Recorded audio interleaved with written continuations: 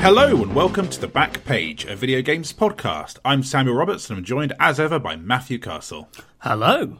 Matthew, how was your working week of hell? As I don't know if you put it that way, but certainly it sounded like you took on too much work and then were going to collapse under the weight of your own hubris trying to finish the damn stuff. Yeah, I agreed to do lots of stuff and then loads of things collided at the same time, and yeah, it ended up being a real slog.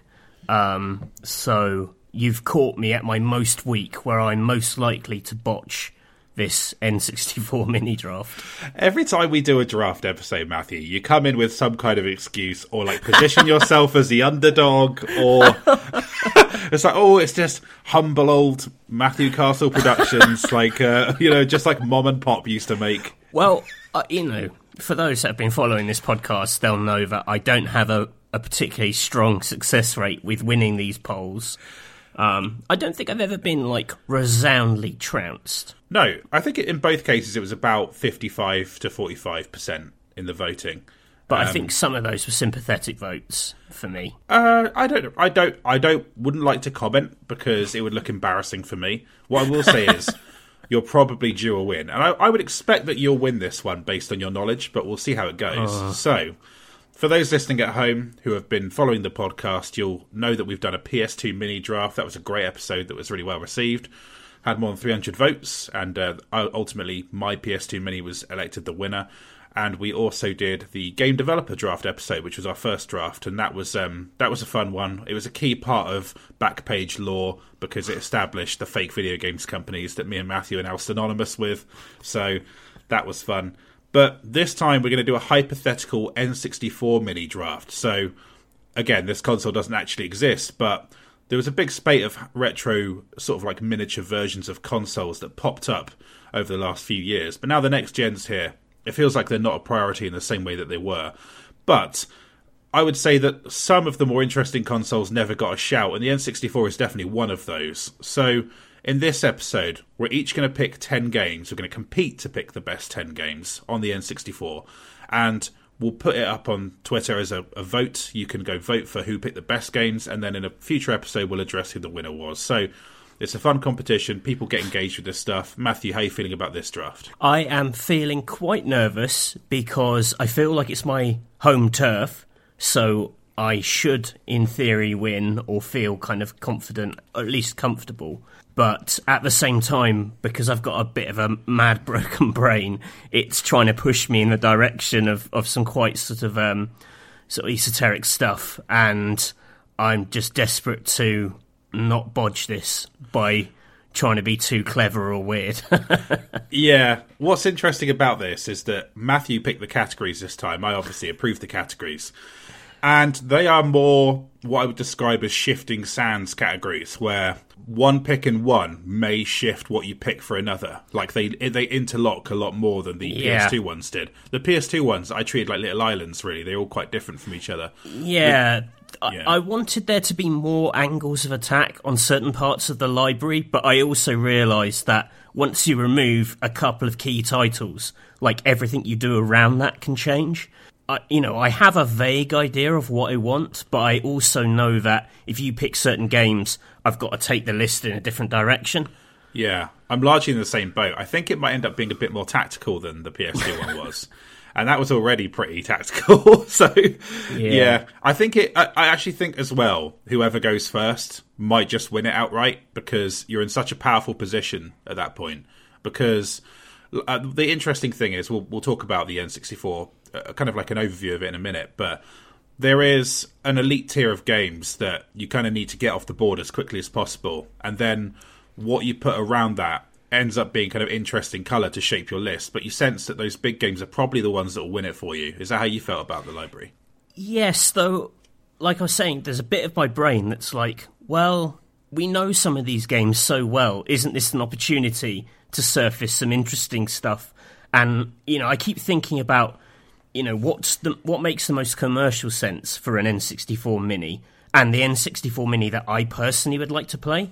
Yeah. Because as I'm sure when we talk about the N64 itself, it was a very expensive console, and I think people's experience of it isn't as wide as their experience of other consoles they may have owned. Yeah. So I almost want to kind of play up to that, but at the same time, there's some things you're like, I have to have that. There's like good, boring choices. Yeah. And there are, like, weird, exciting choices. Yeah, I think so. Let's go straight into it, Matthew, because, I think we picked this because, I think it's the 20th anniversary of the N64 launching in North America we're doing this, or something like that. The 25th anniversary. Yeah, sorry, 25th, yeah. Yeah. Good God, we're old. So that was the reason why we kind of had this in the books for a little while. We thought, okay, something specifically on the N64 would be fun. We were going to do a best-of list, but then we thought the drafts are just so fun. They're so competitive. They make for great podcasts. We thought that this would be a better way of doing it. So let's talk about why we like the N64 then, Matthew. I think you've tapped into it there. The people's relationship with this console, it wasn't only like 40 games. It was only like 10 to 20 games. Yeah. And those were the canonical, like, good games. And as we've discussed in previous episodes, there would also be, like, a couple of total dog shit games in there as well. Like a tie-in, or like something like Clay Fighter, or, something like that. Or a Turok, which I'm not saying is shit, but Turok is, I know it's got, like, a something of a hardcore reputation, but they're quite ropey FPS games, even by the standards of the time. So how do you feel about the N64 looking back, Matthew? It's very, very difficult to, like, untangle from, like, my formative gaming years. So some things are kind of enshrined as almost like sacred texts because of this. It's a weird console in that it has a lot of, like, genre-defining games, or a couple of really vital genre-defining games. So it's like a super important console. But like you say, at the same time, I feel like I didn't get to enjoy the full extent of the machine.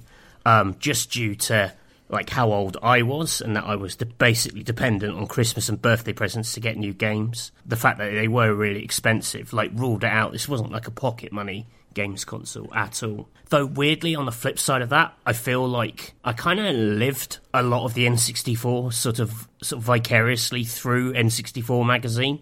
That's something very key to this time. I think even though a lot of people didn't own a lot of N64 games, we've all got opinions on N64 games we didn't own. A lot of those are absorbed just from that magazine or your respective magazine at the time. Like, literally, certain games' reputations were basically made, in the UK at least, by the opinion of one bloke in N64. And then, like, everyone parroted those views. And we just assumed that they were right because you weren't going to buy it. So that's kind of interesting, doing some, like, research, and because I must admit, I haven't, like, looked massively into N64. I don't on a day-to-day basis, like, read much about it. And actually just seeing what the state of, like, the appreciation was or is at the moment was quite kind of interesting on YouTube. Like, what games people do and don't rate. There was some sort of slightly surprising picks in there, I thought. What's the thing that surprised you most from digging into that? I mean, there's just some wild. I saw a couple of people who are like, "The world is not enough is better than GoldenEye" takes. Okay, that's obviously, that is powerfully wrong.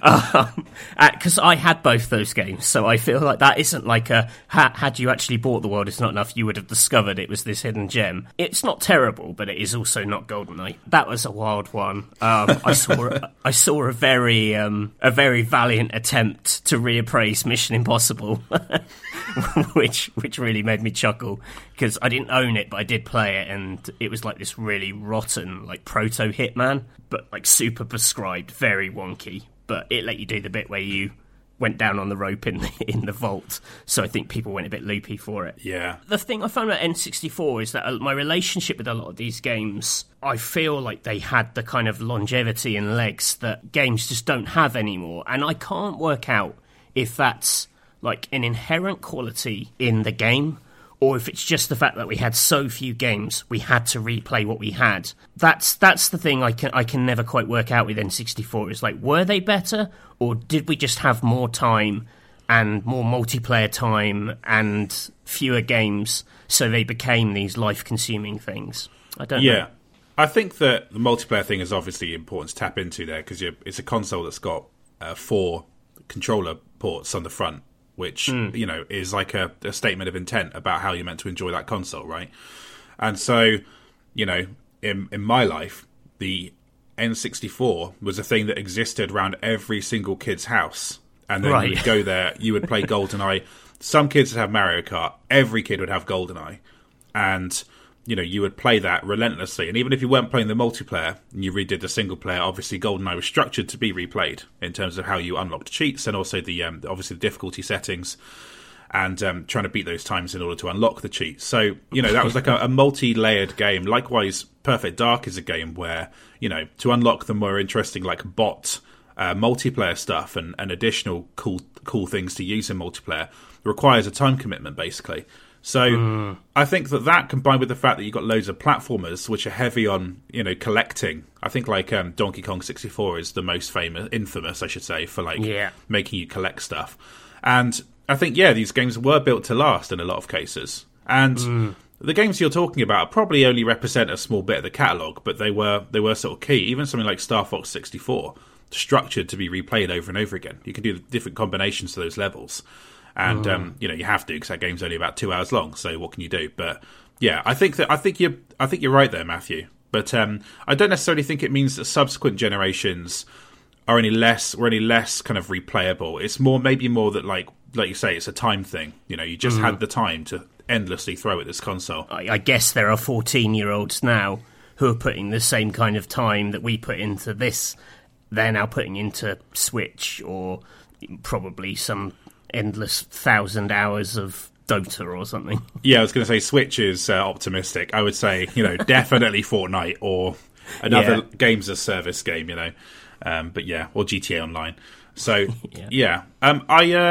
I wanted to ask then, Matthew. So, we talked about this a little bit before, but how did the N64 lose so badly in this generation when it was such a persistent part of like every millennial's young life? It seemed like, especially in the UK, if you didn't have one, like someone you knew had one. That's like I say, someone had GoldenEye, and you weren't playing it. Every kid I knew had played GoldenEye, and it was such a massive part of our childhood, basically, in terms of how we played games. So why is it that this console's reputation seems outsized when it obviously wasn't the big seller of this generation? I think some of it's a matter of perspective. I think the rumours of its failure are slightly exaggerated, because when you put it next to PlayStation, yes, PlayStation absolutely stomps it. But I think the headline there is more PlayStation ushers in a new age of phenomenon home consoles, rather than the N64 is some massive bust. N64 sells more than Mega Drive, fundamentally, across the world, and you wouldn't think, you think of that as just a very prolific, relevant console too. But it's just when you put those numbers next to 100 million PlayStations, I think it sells, 33 million, the N64? So, there's that. And also, like you say, I think the multiplayer aspect means this spreads into lots of lives. It's a weirdly viral console because of that. You don't have to have one to have experienced N64. In fact, a lot of people didn't. I also think it's just such core territory. The games it was making were so important that, tastemakers, your real core gamers, I don't want to say, just journalists, because this is beyond journalists. It's journalist forums, online vocal voices played N64. So it's got a lot of people who can sort of spread that message and maybe not exaggerate how popular it is, but definitely amplify that. I feel like it's a really well chronicled console, because the kind of people it appealed to are the kind of people who went on to talk a lot about games. So it's kind of exaggerated. It's a bit like now you get these games where you think everyone knows that Akami is a masterpiece, and then it's actually sold 8 copies. There's I think there are a lot of examples of this, where something niche, but it's just such a loud niche, it feels much bigger than it actually was. Kane Lynch 2. Well, not quite. I just think if everyone who gets to talk about video games, particularly journalists, are into it, you have to have experienced some of these games. I mean, at the time, I hadn't, as a person who owned one, I wasn't like, oh man, I own this losing console. My feeling was, I own this rad console with the best games in the world. Like, man, I pity people with a PlayStation. I just don't think it crossed into your minds that, maybe the culture back then, like, we didn't care about business. Like, that's something that's kind of infected the discourse as it's become like a 24-hour news cycle. You need something to fill that time. So we've become more obsessed with numbers. Back then, I don't think anyone really gave a shit. You gave a shit when, like, your favourite company closed down, and then you were like, oh, I guess Sega had bust, in the console space after all. But I don't think that, like, played on your mind at all.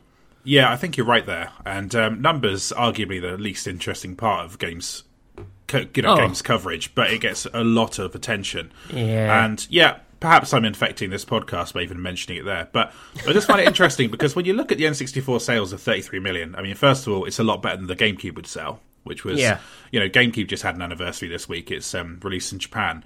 And there's quite a lot of, I think it was Kat Bailey pointed out how much revisionism there was with the, the reputation of that console. And at the time, it was like largely mocked, even though it was super cheap and had some cool games. But hey, and this is I think you're right there. I think the numbers thing is overblown, and the PS1 was just pervasive in a way that was kind of beyond any console that preceded it. I mean, the SNES only sold 48 million copies, units. Yeah. But that's it is. It's got to be a disappointment when you're like, in this decade, Nintendo sell like 100 million Game Boys. Yeah. But the truth of it was, it was downhill after the NES, and they'd always dominated the handheld, and they just kept those handhelds going for such a long time. Like, that's got to play into it. Yeah, for sure. So, I was wondering, Matthew, I actually bought a copy of N64 magazine ahead of this podcast. Just out of curiosity, on eBay, I bought one. It's really interesting to look at the review section of that month, which I think is just 3 games, and and obviously some Game Boy games too. But I think maybe Banjo 2 was the lead review, something like that. But what I thought was really interesting about this console was when I hear people talk about it who were there at the time and were actively buying games, it's that you would wait months and months for a new release to roll around. And I was curious if you think maybe the reputation of the console, first of all, at the time, you didn't think about that stuff because you were a kid and you were getting maybe 1 or 2 games a year, and there were easily enough games to fulfill that. And maybe that when you kind of boil down this console's library, it doesn't matter how spread out the releases were in retrospect, because looking back, there are definitely more than 20 good games for this console. So I was curious about how you think its reputation has changed in retrospect. It fit the rhythm of most of our lives, so that stuff didn't stand out. I don't think it's necessarily been reappraised. I think everyone knew what the really good games were at the time. I said I went onto YouTube and saw some interesting takes, but that's more like, a bit of like weird sort of super hardcore fan revisionism going on there. And because so many of these games did have a tail as well, I think that papered over the cracks. And I really think, definitely in the UK, N64 magazine played a really, really important part. They made it seem like a busier place. They did really great stuff getting you like excited and talking about the future so you could sort of think about that, and just that excitement helped fill a bit of a gap. They were really, really good at celebrating what they had.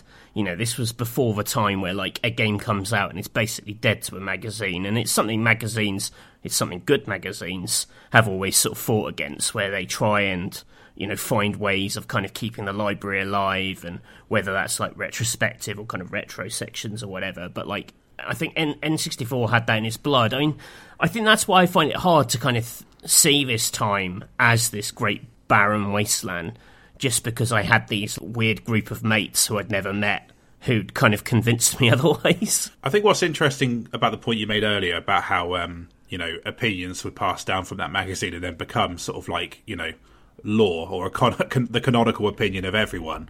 I think that me making that Clay Fighter joke earlier is an example of that. That was a game that I just remember being mocked in magazines at the time. Right. And I wonder if I think I did play it, and I remember. I mean, it was a shocking beat 'em up.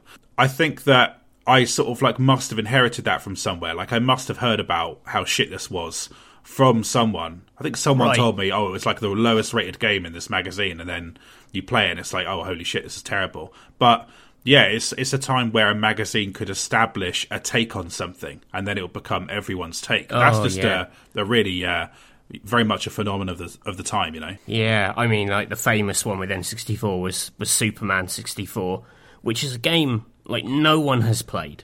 Like anyone who's ever used that as shorthand has not played that game. I've not played it. I don't know anyone who has played it outside of the reviewer who played it in that magazine.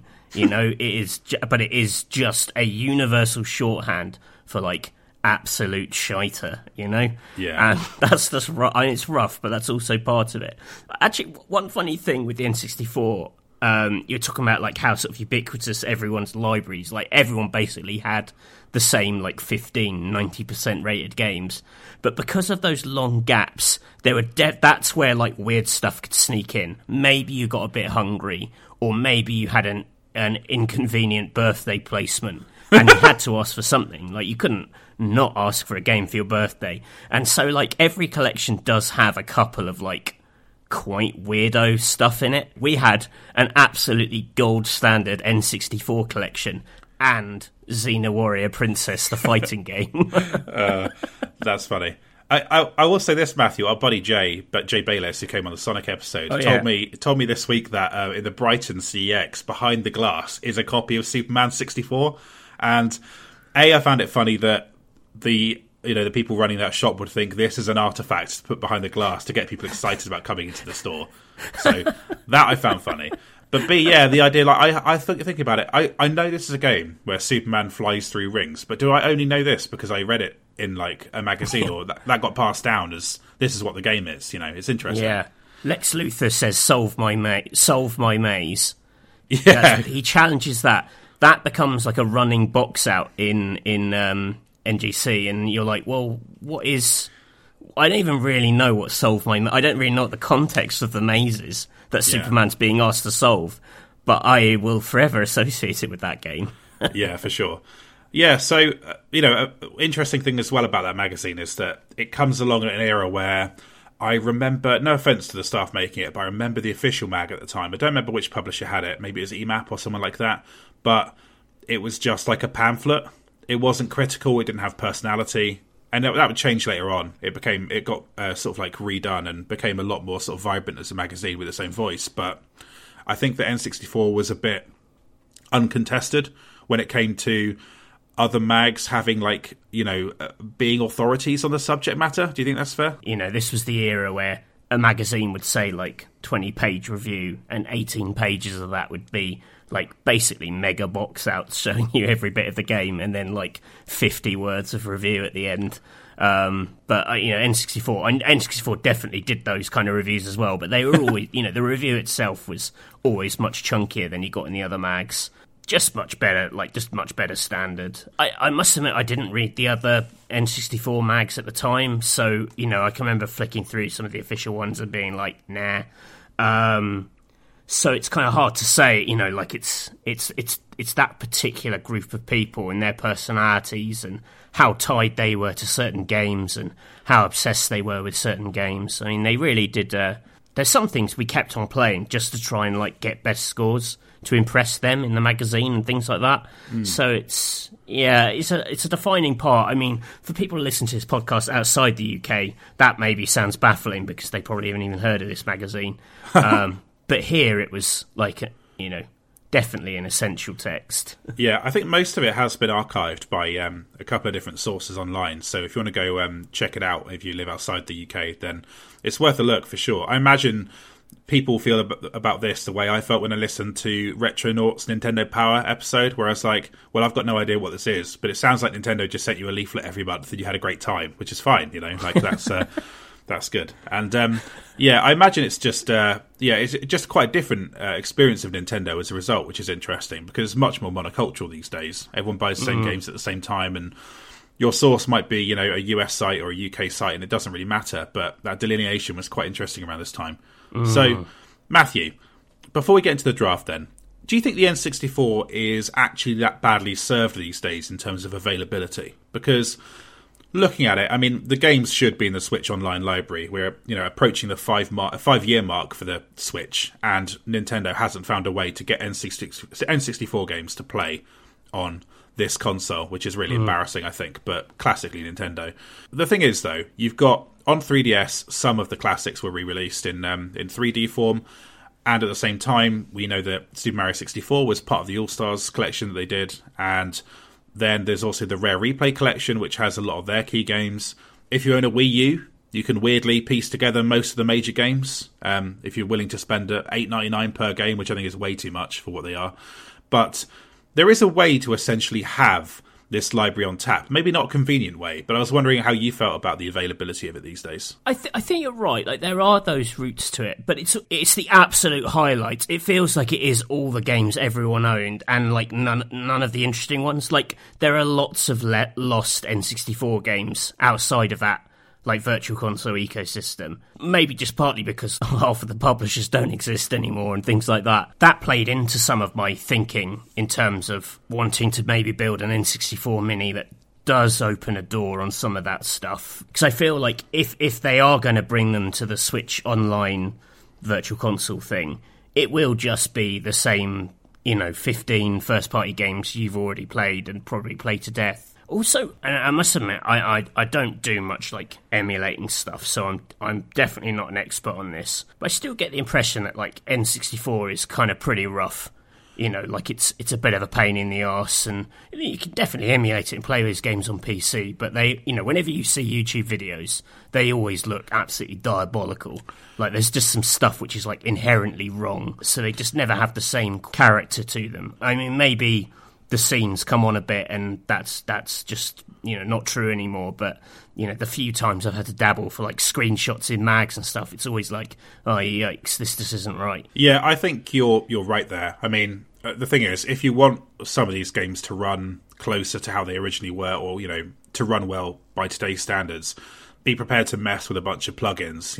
And some of the N64 emulators even tell you this game has problems with this bit. And there are some good wikis for this stuff. But it's true that, when that bootleg version of GoldenEye Remastered just emerged in the wild, and if you play that on the Xenia emulator, it runs really nicely. And it's kind of a relief, because if you play GoldenEye on an emulator, basically it just chugs. Like, the music chugs, and then it's got, like, frame rate drops, and it's just, suboptimal, basically. And it just makes you want to play it on the console itself. So yeah, I think that's a good point. What's interesting is some of the third-party games that are good or interesting have weirdly been, like, excavated by developers like Night Dive Studios and put on PC in recent years, for example. So you can enjoy those. We talked about Shadow Man in the previous episode. And obviously the Turok games as well. I don't think they've done Turok 3, though.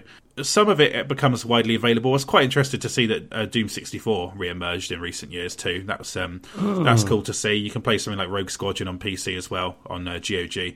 But yeah, it's true that, I don't know, there's not like one place you can go to for all this stuff, and that is definitely a factor. I don't know if I factored it that much into my pick, so that might be where we delineate a little bit. But I sort of don't know what I'm going to do for a lot of this until we get to it. Yeah, I'm kind of in the same boat. I think so much of it will change depending on who goes first, who picks what. So, Matthew, I feel like we're giving a good overview of the N64 there. Is there anything else you want to add, or should we go straight to the draft? No, just thank you, N64. I loved you a lot. You were very good. Yeah, wonderful console. So, great stuff. We'll take a short break and we'll be back with the draft.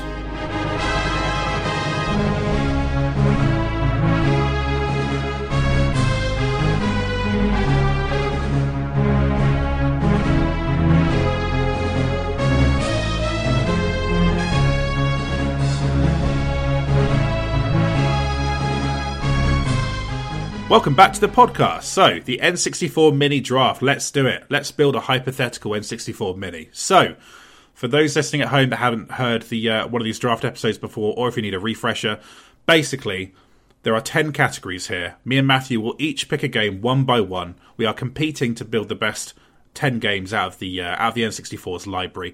And the key thing here, of course, is that once a game has been picked, the other person can't pick it, so it becomes fiercely competitive, and you have to think carefully about which games you're picking first, because in the next turn, maybe the other person will take a game off the board that you really wanted. So there's going to be a lot of back and forth here. As mentioned, Matthew selected the categories here, and I signed off on them, but there is a lot of shifting sands between them, because particularly the back half of categories that Matthew has done, it has the potential to turn into sheer chaos, and it will keep it competitive to the end, I think. Like, it's quite interesting. I had to think carefully about my preferred order of picks this time. With the PS2 Mini, I just knew I needed to get Silent Hill 2, and that was it. And I got it, and then that was fine. But with this, I think, like, some of the key picks that shape who will win will come, like, 4th or 5th in this, Matthew. Is that how you felt about it? Yeah, absolutely. I actually think there's a couple of categories where there are only really a couple of really serious contenders. But that might be my personal opinion rather than popular consensus. I did a bit of research for this episode, actually, and it involved playing about 5 to 10 games that I didn't know much about, and I just wanted to have some kind of background of knowledge on. And a special shout out to Jet Force Gemini, which people always said was good at the time, and I thought was like diabolically bad. Just a truly dreadful shooter. I don't know how people even played it at the time, having like doing the shooting and aiming. But am I out of line there, Matthew? I don't like it. It's not for me, and I thought I'll give this a proper go again on Rare Replay, and I was just like, nope. Yeah, and there's another game I played on that collection that I may come up in the draft, so I'll save that. Ooh, but that was my main observation. Also, picking for a couple of these categories took a lot of lateral thinking and watching YouTube videos and realising that some games are just total dog shit and you've got no reason to pick them now. That was tough too. So, I'll read out the categories, Matthew. Number 1, shooter. Number 2, fighting or sports. Number 3, racing. Number 4, platformer. Number 5, action or RPG. Number 6, licensed game. Number 7, wild card, so that's something weird or esoteric from the N64's library. Number 8, Japan only, so a game that can only have released in Japan. Number 9, a game made in the UK. And number 10, free pick. So Matthew, as the architect of this, tell me what your thinking was of the categories. Some of these are very just heavily influenced by that magazine reading past. So, like Japan only, I thought there was an interesting import scene with N64. Maybe not quite as big as I remembered it. Like I feel for that one, there's a couple of like absolute superstars. So that should be fine. Game made in the UK. Again, I had a slightly overinflated sense of the UK's role in this, probably because of Rare, but there was some other stuff going on in there as well. So I thought that was an interesting way into a collection of those games. Action RPG feels like a bit of an embarrassment of riches. I guess, like, famously, this is a console which people say doesn't have any RPGs, so that's kind of action RPG adventure, I'm guessing. It is hopefully how you've taken it. To be frank, it's the Zelda category, isn't it? Right, okay. Let's not. It's funny how we tiptoe this around. Like, I better not say Zelda in case he's forgotten it exists. That's the mind games. Like, oh, maybe he has forgotten it. So that there are RPG-like games. I would imagine. Yeah, fighting sports. I thought I'd put that together. I almost did a very broad multiplayer category because it's just such a defining part of this machine. But I think that was a little too broad. I think sports here is going to be quite interesting. Fighting sports, just because there's some different directions you can take that. Shooter again feels pretty solid. Like feels like you'd have to really go some to make a horrible decision there. Some of these are so broad. I thought actually. Some of the later weirder categories are almost a way of like digging into those. Like there's some interesting strategies if you wanted them. Yeah, for sure. I think that it gets that game made in the UK one absolutely fucks up everything on the board basically. Because you're like, okay, well, I'll reconfigure based on that, and then it's tough for sure. So yeah, I think it's really interesting though. It's a really interesting approach to the draft that will make it quite different from the PS2 one. Yeah, I really don't have any idea of what 10 games I'm going to end up with, so that'll be fun. Yeah. Okay, so Matthew, should we do the coin flip and then kick off? Let's do the coin flip. What are you looking for? Heads. Heads it is. Whoa, really? I got it 3 times in a row. This is the thing, though, because if I was doing the coin flip, I would absolutely lie to Matthew in order to win. And this is why Matthew Castle's a better man than me. He can be trusted to give the correct reading of what the virtual coin flip says. So, yeah. Okay, if then. you were doing it, I'd make you stream your screen so I could see. The funny thing is, though, I still don't know which category I'm going to pick for my first game, because it can fit in a number of categories. So it's tough. Okay. All right. So, my first pick, then. We're going to go with shooter. Okay. It's going to be GoldenEye 64. So, or is it GoldenEye 007? That's what it's technically called, GoldenEye right? 007. That's just confusing when there's two sets of numbers that could potentially be at the end there, Matthew. So, the reason I picked this, obviously this is a seminal first-person shooter.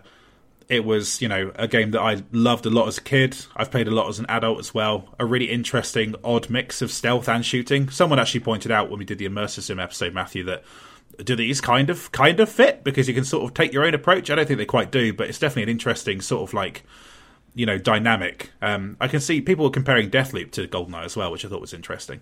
But obviously as an extrapolation of the film GoldenEye, which I watched again recently and think is just okay, to be honest. But the way it takes... I love GoldenEye. The way it takes like 10 seconds of that film and turns it into a level is like pure magic. It's just... Yeah. It's what an absolutely absurd but amazing way to make a first-person shooter. Obviously, you have the different layers of sort of objectives that you get depending on the difficulty you've picked. That's really cool. You have the multiplayer.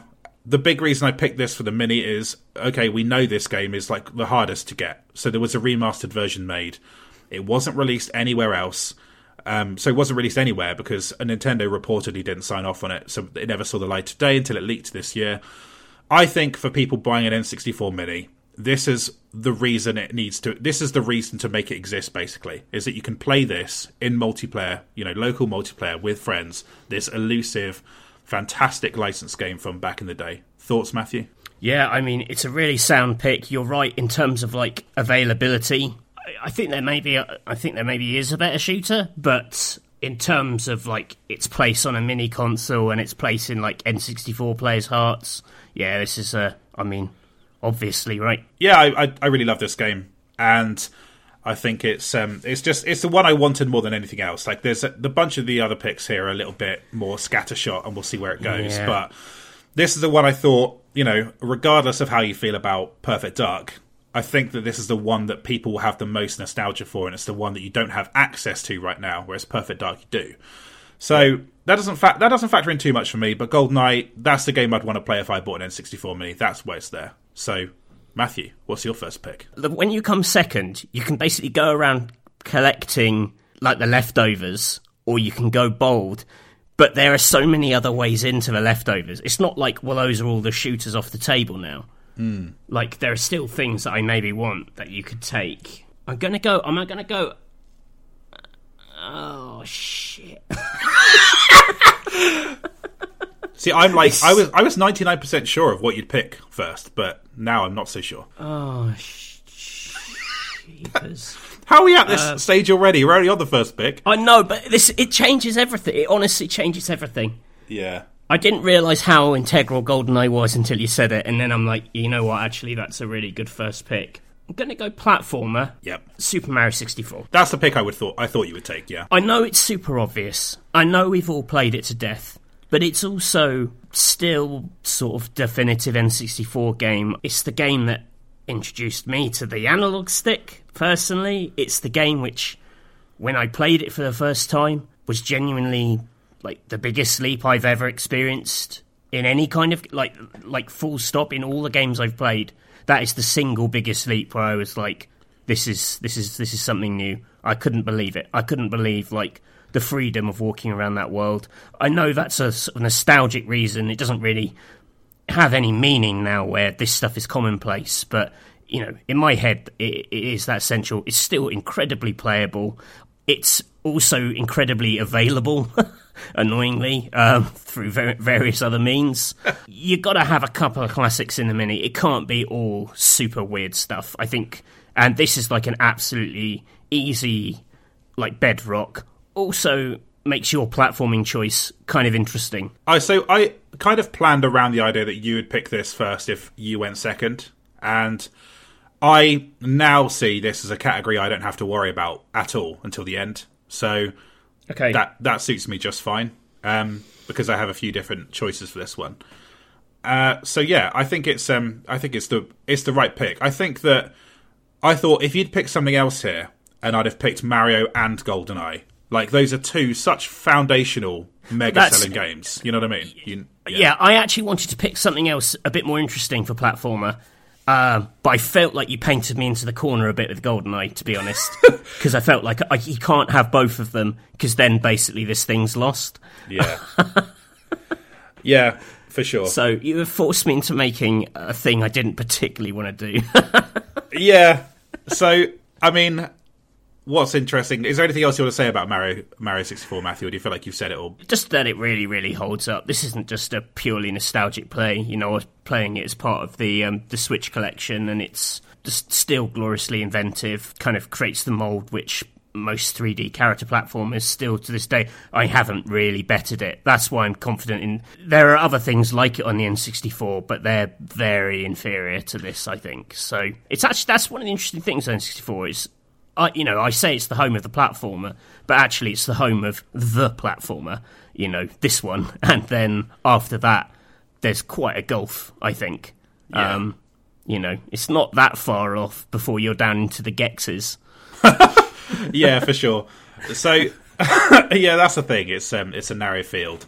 So, yeah, I think this is a great pick. Obviously, it's a foundational game for that entire genre, a 3D game that would redefine the industry, and so is therefore a good pick. And yeah, needs to be on an N64 Mini as much as GoldenEye does. So yeah, I wouldn't worry too much about the availability thing, Matthew. People are just going to be voting for a straight who's got the best 10 games list. So don't beat yourself up about that.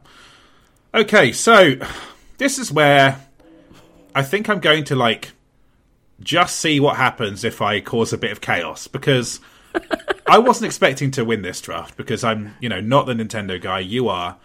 And even though I have enough knowledge and baked-in experience to be able to pick 10 good games for this, there is a part of me that thinks, what's the kind of podcasting gold element of this draft? And I think what I'm going to do, Matthew, is I'm going to take Category 9 game made in the UK, and I'm going to pick Perfect Dark. So you don't get either of them. Which is like a betrayal and cruel, but I was thinking about it last night, and I thought, okay, first of all, that is funny to do that, and that's good podcasting. But I did also think if I bought this console, I would want both, because I think Perfect Dark scratches enough of a different itch in terms of if you're playing by yourself and you just want to rinse some bots, then you can do that, or team up with a friend and rinse some bots. And I thought that by letting you pick Perfect Dark, you've got too good a counter to GoldenEye that people might weigh it up 50-50. But by having neither of them, it puts you in quite a tough position. So that's why I have done this terrible act to you, Matthew. Yes. You, my friend. I apologise, but I think it will be a good play. What do you make of that? Yeah, that's a real shiter as well. Yeah, I must admit, I prefer Perfect Dark to GoldenEye. That's why I thought it was a secret win for me that I was going to be able to take that. Yeah. That's quite frustrating, because I think there are still good shooters, but there's no shooter I truly love or that I deem absolutely core.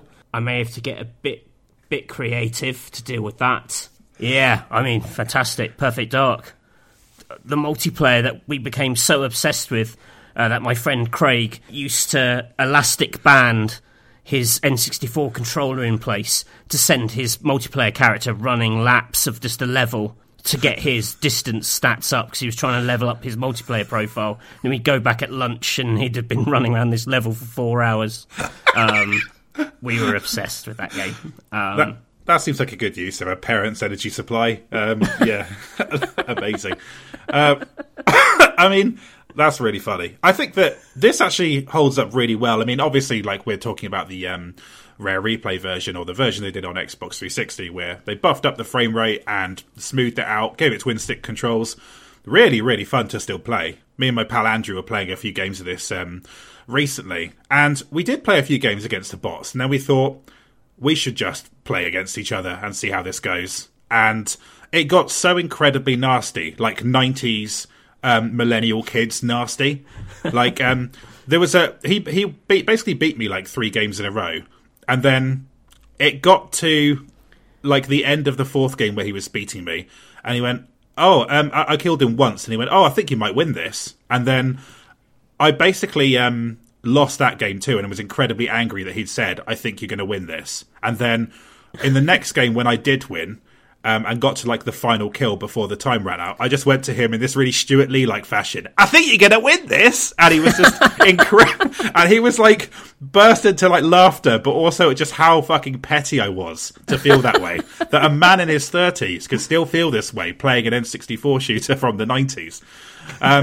The other thing to like highlight with this game, of course, is that the guns are really novel and cool. And I don't actually think that much of the single player, Matthew. How do you feel about single player Perfect Dark? Oh, I loved it. Oh, really? Yeah, it has the same sort of structure as GoldenEye in terms of just stuff getting more exciting the harder it is. I love the gadgets. I love the kind of spy fiction of it all.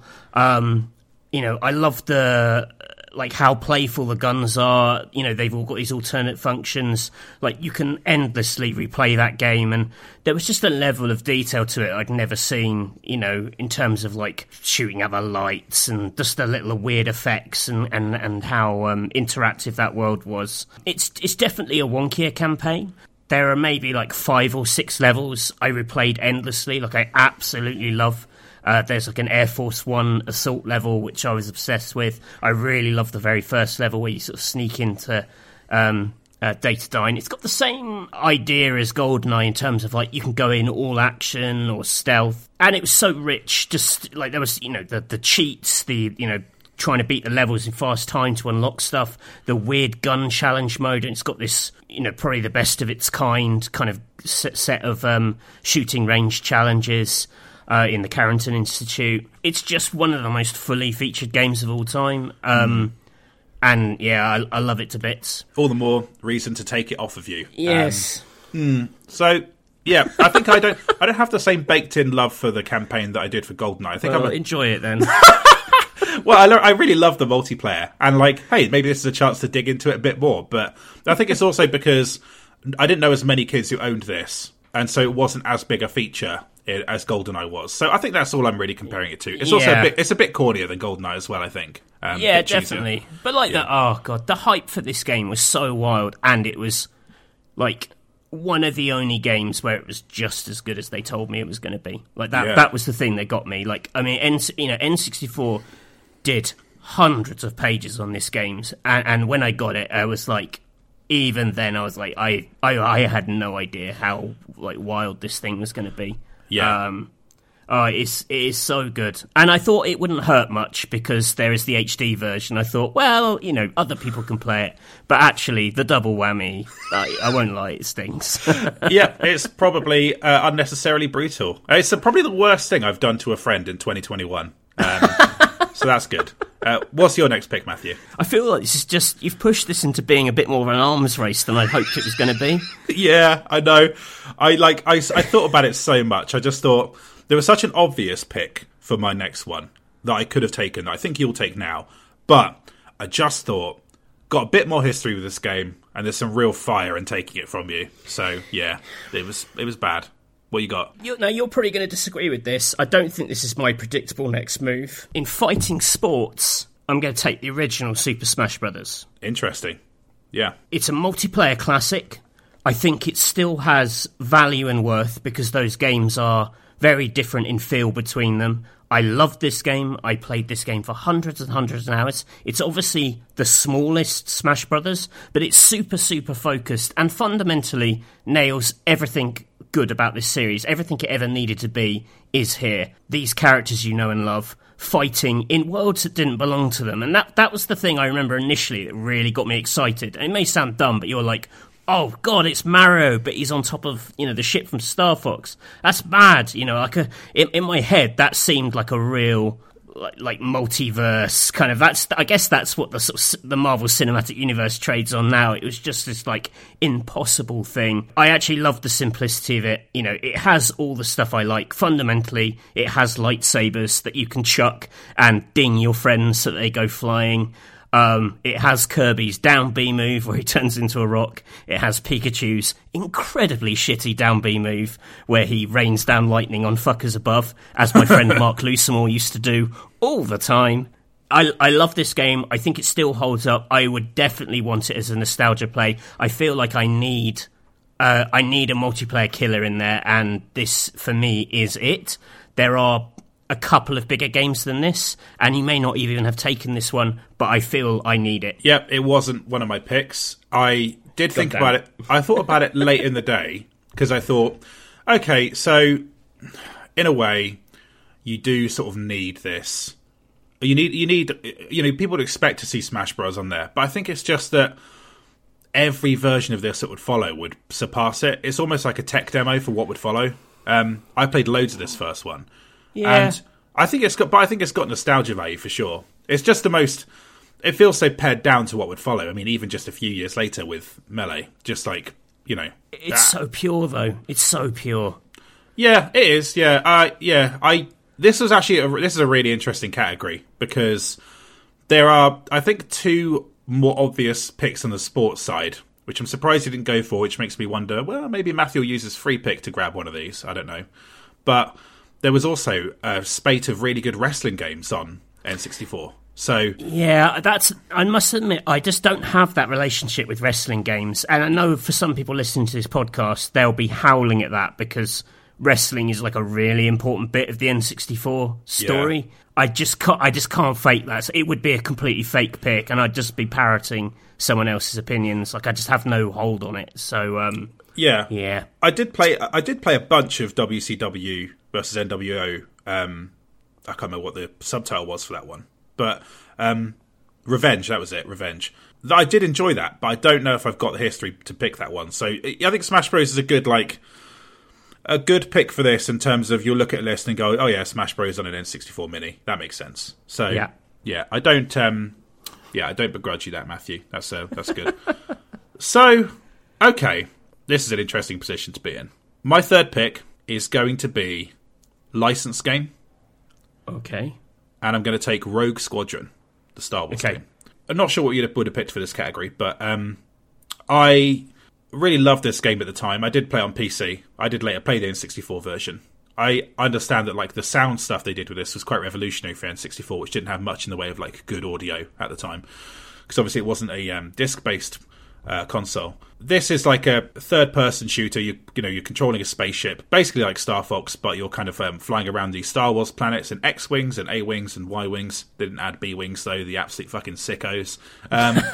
And later the Naboo Starfighter, which they added via a cheat code. And you essentially go around planets in between, I believe, Star Wars episode, A New Hope and Empire Strikes Back, just ticking off bits and pieces. And then you can unlock the Death Star Trench Run in a bonus level, which they would do much better in Rogue Leader on GameCube.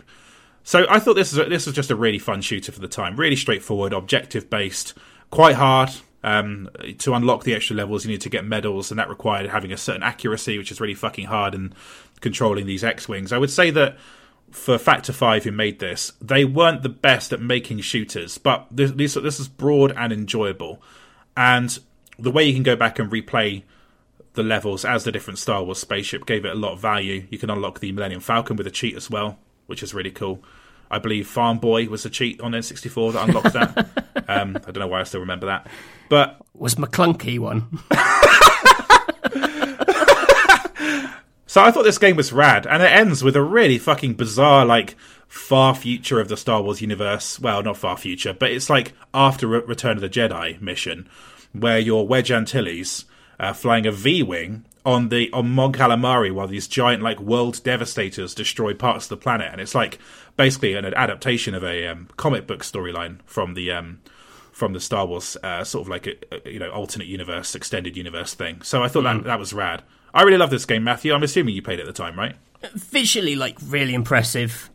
that's the old Factor 5 magic. For me, this series didn't really come alive until GameCube. It's got Hoth in it, right? I think this has Hoth as another level that you unlock. I always get this a little bit confused, because there's the Hoth level in Shadows of the Empire where you're using the tow rope to bring down the big boys. That's right, famously called the big boys, yeah. But I'm pretty sure that's in this too. I liked it enough. I feel like this was a game, like, I don't think we owned this, but we definitely had friends, like a couple of friends who owned it. Like it was definitely like a key enough thing to have entered someone's birthday list at some point. It was key for me at the time, as like it was quite a nerdy Star Wars game being set between the films rather than during the films. Right. I think this game was rad. I think people will like seeing it on my list, and they'll like to have a licensed game on the list as well that is not broadly available on consoles. You can play it on PC, but not on any consoles, as far as I know. Yeah. So, yeah. What's your third pick, Matthew? I feel like we're both circling something quite big, and I don't know why. I think I know why, but I'm not going to say why because I want to win. I'm going to go action RPG. Mm-hmm. I'm going to pick The Legend of Zelda Majora's Mask. Mm-hmm. I'm going to pick it because it's a more interesting Zelda game now. I feel Ocarina is a little bit played out. In fact, you can go back and listen to our extensive Zelda ranking episode for my thoughts on this very subject. Yeah, I think, I think if you've got either of these games, at least one of them is expected. But I think this is the slightly quirkier of the two. I think if there is one that people haven't played of the two, it will be this. So I feel like it may have a bit of extra value that way. Also, it's just, having replayed it on 3DS recently, I have a newfound appreciation of it. Admittedly, that game smoothed some of the rough edges, and so it'd be a bit tough to go back to. But the core magic of it and the time loop idea, maybe it's just because I'm playing a lot of Deathloop at the moment as well, that stuff excites me and I'm into it. But I think this is, I think lots of people have great fun either rediscovering this or discovering it for the first time. Yep, a good pick. I did wonder which of the Zeldas you would take. This was the thing we were both circling, wasn't it? Because once one person pulls the trigger, the other person has to pull the trigger. That's kind of how it works. This wasn't going to be the one I picked first. I thought you would pick Ocarina at first. And yeah, so I think that's a good pick. Your reasoning is sound. I think this is still persistently popular, Matthew. I turned on my Wii U the other day, and I think this was number 1 or number 2 most downloaded sort of virtual console game on there. So, okay. I think it's just because, you can buy it on 3DS. I think the 3DS version might not be like super cheap to get hold of, like the of Majora's Mask, and obviously the N64 one was a late N64 game, so it kind of I think that's a little bit more elusive than Ocarina is as well. I'm saying that with a bit of shaky knowledge, I should say. Can I ask, does the N64 Mini come with a mini N64 expansion pack? Yeah, I think it has to have that built in, or otherwise, it rules out too much good stuff. I think, I don't think you need it for Perfect Dark, right? But I think it makes it better. It lets you have more bots or some stuff. It does. There was somewhere it was better, and there was somewhere you absolutely needed it. I think you may have needed it for that one. Yeah, I think you're right. Yeah. So it was just so crazy ambitious. Yeah, for sure. So yeah, a good pick, Matthew. I was wondering where you'd get to that. I honestly thought that would be your second pick, but I can see why you did it the way you did it. So interesting. All right then. Well, that means I have to pick The Legend of Zelda: Ocarina of Time as my action RPG for my fourth pick, because otherwise Matthew can take it as his free pick. So I have to be careful. And yes, I think that I feel comfortable having this and GoldenEye as I don't get Mario 64, which, is a foundational N64 game, but Ocarina of Time is just as important to the N64 story as Mario is. And so I think that people will expect to see this on a N64 Mini no matter what. I have more of a relationship with it than Majora's Mask. Majora's Mask I've not played, so I can't say I'm an authority on that. Yeah. I wouldn't say, I'm nowhere near the Zelda authority you are, but Ocarina of Time I recognise its importance in the 3D action space, and it will go on to inspire everything from 3D GTAs to it's an incredibly important part of the journey of 3D games, and I think that people always enjoy just the act of stepping onto Hyrule Field in this game, and they'll want that nostalgia rush when they pick up their N64 Mini. And yeah, I mean, there's a reason people still talk about it all these years later. You might be right in terms of the discourse played out around it, but people want this damn thing on their little console, Matthew, so that's why it's here. Yeah, that's perfectly acceptable. We can all play Ocarina for the 8 millionth time and probably give up when we get to Jabu Jabu. Great stuff. So yes, if you want a more informed Zelda take, go listen to that excellent episode, obviously. But yes, I don't feel bad taking this. I think this needs to be on here. So yep. What's your fourth pick? Fourth pick, right? For racing? Oh no, I can't do that. I don't want to do that, really. It's a tough one, that one, isn't it? That one's tough because there's like a slightly obvious choice, but also there's some slightly quirkier, interesting things. Yeah, there are. That was last on my preference of picks, that one, because I just thought it's actually a fucking ton of good racing games on this console. Yeah, so you'd probably be fine. For my free pick, I'm going to take Paper Mario, the Intelligent Systems Mario RPG. I guess the spiritual sort of successor to Mario RPG on the SNES. Obviously, they couldn't do an outright successor because at this point, Square weren't going to be making cool RPGs for Nintendo. RPG is a bit of a sore spot for the N64, widely held as like one of the reasons it did so very poorly in Japan compared to the PlayStation, where just everyone who you'd grown to love in the SNES era was basically making stuff there instead. Paper Mario, not the best in the series, but establishes all the rules. Because it is its own story, I think it's still worth playing. It's not like it ceases to exist. RPGs, I think, have a better shelf life compared to their sequels than some other genres. Because of that, builds on the amazing combat system with sort of timing-based amplifiers for attacks and the like. What I loved about this is it does sort of it's like a weird loosening up of Nintendo in a way. This idea that this kind of character who's quite kind of unknowable up until then gets this sort of strange adventure that investigates the sort of psychology of the characters of the Mushroom Kingdom. You get to talk to like Goombas and Dry Bones and find out what their deal is, which is just such a delightful idea, and I think is really like at the heart of that entire series. They nailed it from here. Bowser becomes a bit more interesting. Peach gets quite an important role in it. I also feel like it's a first-party game a lot of people didn't play and didn't experience. Like, I didn't know anyone who had this at the time. Rediscovered it on Virtual Console. So I feel like it's too big a first-party thing to not be on there, and I also think people will have fun playing it for the first time. Yeah, so, a good pick. I thought about it. I don't have a history with this one, and I thought about playing it, but I thought I won't get far into it, so I'll just accept that Matthew will probably pick this. A good use of your free pick to pick an RPG.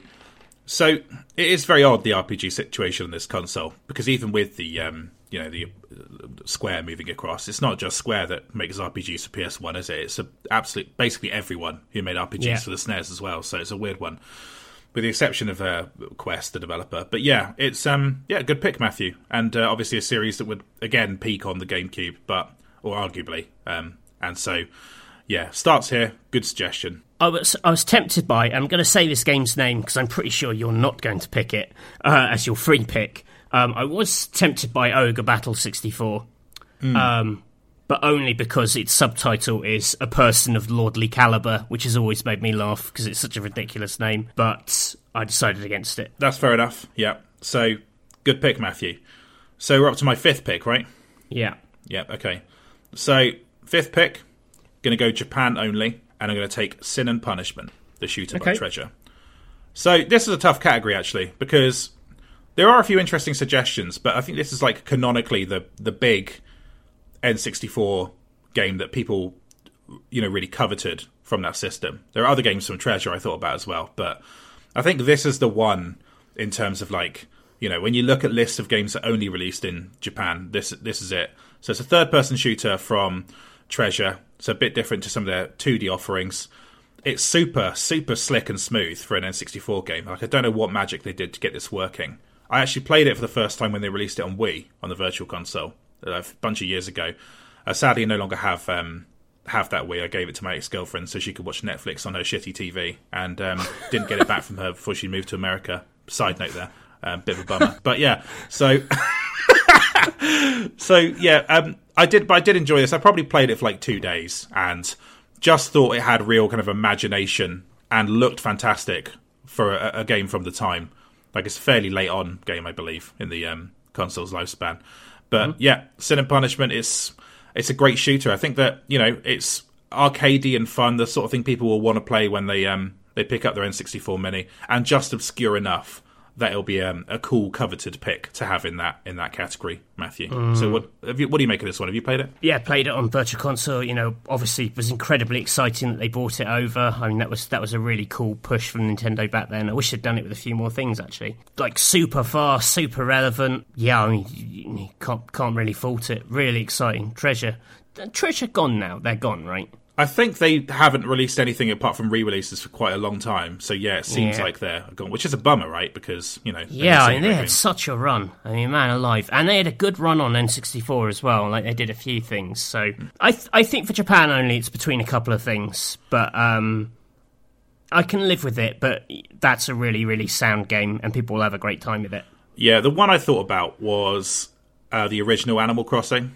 Because... Yeah. But... You know, that's really just like people will play it for 10 minutes and then just go back to playing the one on Switch, you know? That's I think it has just been surpassed too much. You know, it would be like, I mean, really wild if they had to localise that entire thing for this one very niche thing. But, you know, I feel like Nintendo has made a couple more swings with their mini consoles than like PlayStation did with theirs, for example. You know, like when they did the Star Fox 2 thing, for example. Yeah, absolutely. Yeah. So they've got form for doing slightly balmy things. Yeah, for sure. The other one I looked at was there is a 2D Bomberman game that only released in Japan, and you know, I think Bomberman would be fun for some local play. But I actually thought Sin and Punishment was just more sort of like raw N64. It just spoke to me more in that respect. So yeah, that's why I picked it. So what's your fifth pick, Matthew? Oh God. You know what? I feel like I've really made a big scene of this. I'm looking at my list. I'm just feeling an increasing sense of doom. I feel like I put you on the back foot with that early double header. Yeah, that really got me. I feel so much happier if I had one of those shooters. Yeah. And I feel like all my interesting choices I'm not getting to pick because I'm feeling like I'm running scared. Should I just be brave and be like, it's this weird fucking thing? Yeah, it's gone according to plan for me so far, I must admit. Surprised I haven't robbed one of your things, which is what I want to do. I'm out to wound more than win. I think you can turn it around. There's a couple of categories here where I'm a bit on unsure footing, so you might be able to win out. For wildcard, I'm going to take Mystical Ninja starring Goemon. This is like a bit of everything, like actually trying to pin down its genre. I guess it's an adventure game, sort of a little bit sort of Zelda-y. There are platforming sequences, there are action sequences, but it's also got that everything but a kitchen sink approach, which I think it's kind of got big back page pod energy. It's one of those sort of definitive, like, weirdo 7 out of 10s that are going to be 10 out of 10s for some people. A kind of a giant peach-shaped spaceship turns up and turns their traditional castle into, like, a Western castle, and the world is being taken over by a sort of theatre troupe. And so you obviously have to stop this. There are lots of really weird characters, slightly wonky localization, which is now sort of treated with more affection as part of its comic charm. It's got song and dance numbers. You occasionally turn into a massive robot and fight other robots in space. No way near as sophisticated an action game as a Platinum game, but it has some of that, like, what the fuck is this going to do next stuff that you get in a Platinum game, which I really like. Also just feel like it's a thing like lots of people maybe read about but didn't play. It was just a little bit too janky to kind of get the critical adoration, but this is definitely one which I feel is heralded as like a super essential kind of cult classic. Yeah, I struggled with this category more than any others, and I have a technicality question for you on that when I get to it. But yeah, this is a game I remember having a good reputation in magazines at the time, and I don't think I ever really knew what it was about, Matthew, but I just read the Wikipedia description of the story. So, the story follows Goemon's struggles to prevent the Peach Mountain Shoguns gang from turning Japan into a westernized fine arts theatre. The plot calls for 3 cinematic musical features and battles between giant robots, like other Gambert Gaumont games, it is peppered with surrealist humour and anachronisms. So that sounds like unlike anything else, and therefore I think it's a good pick for this category.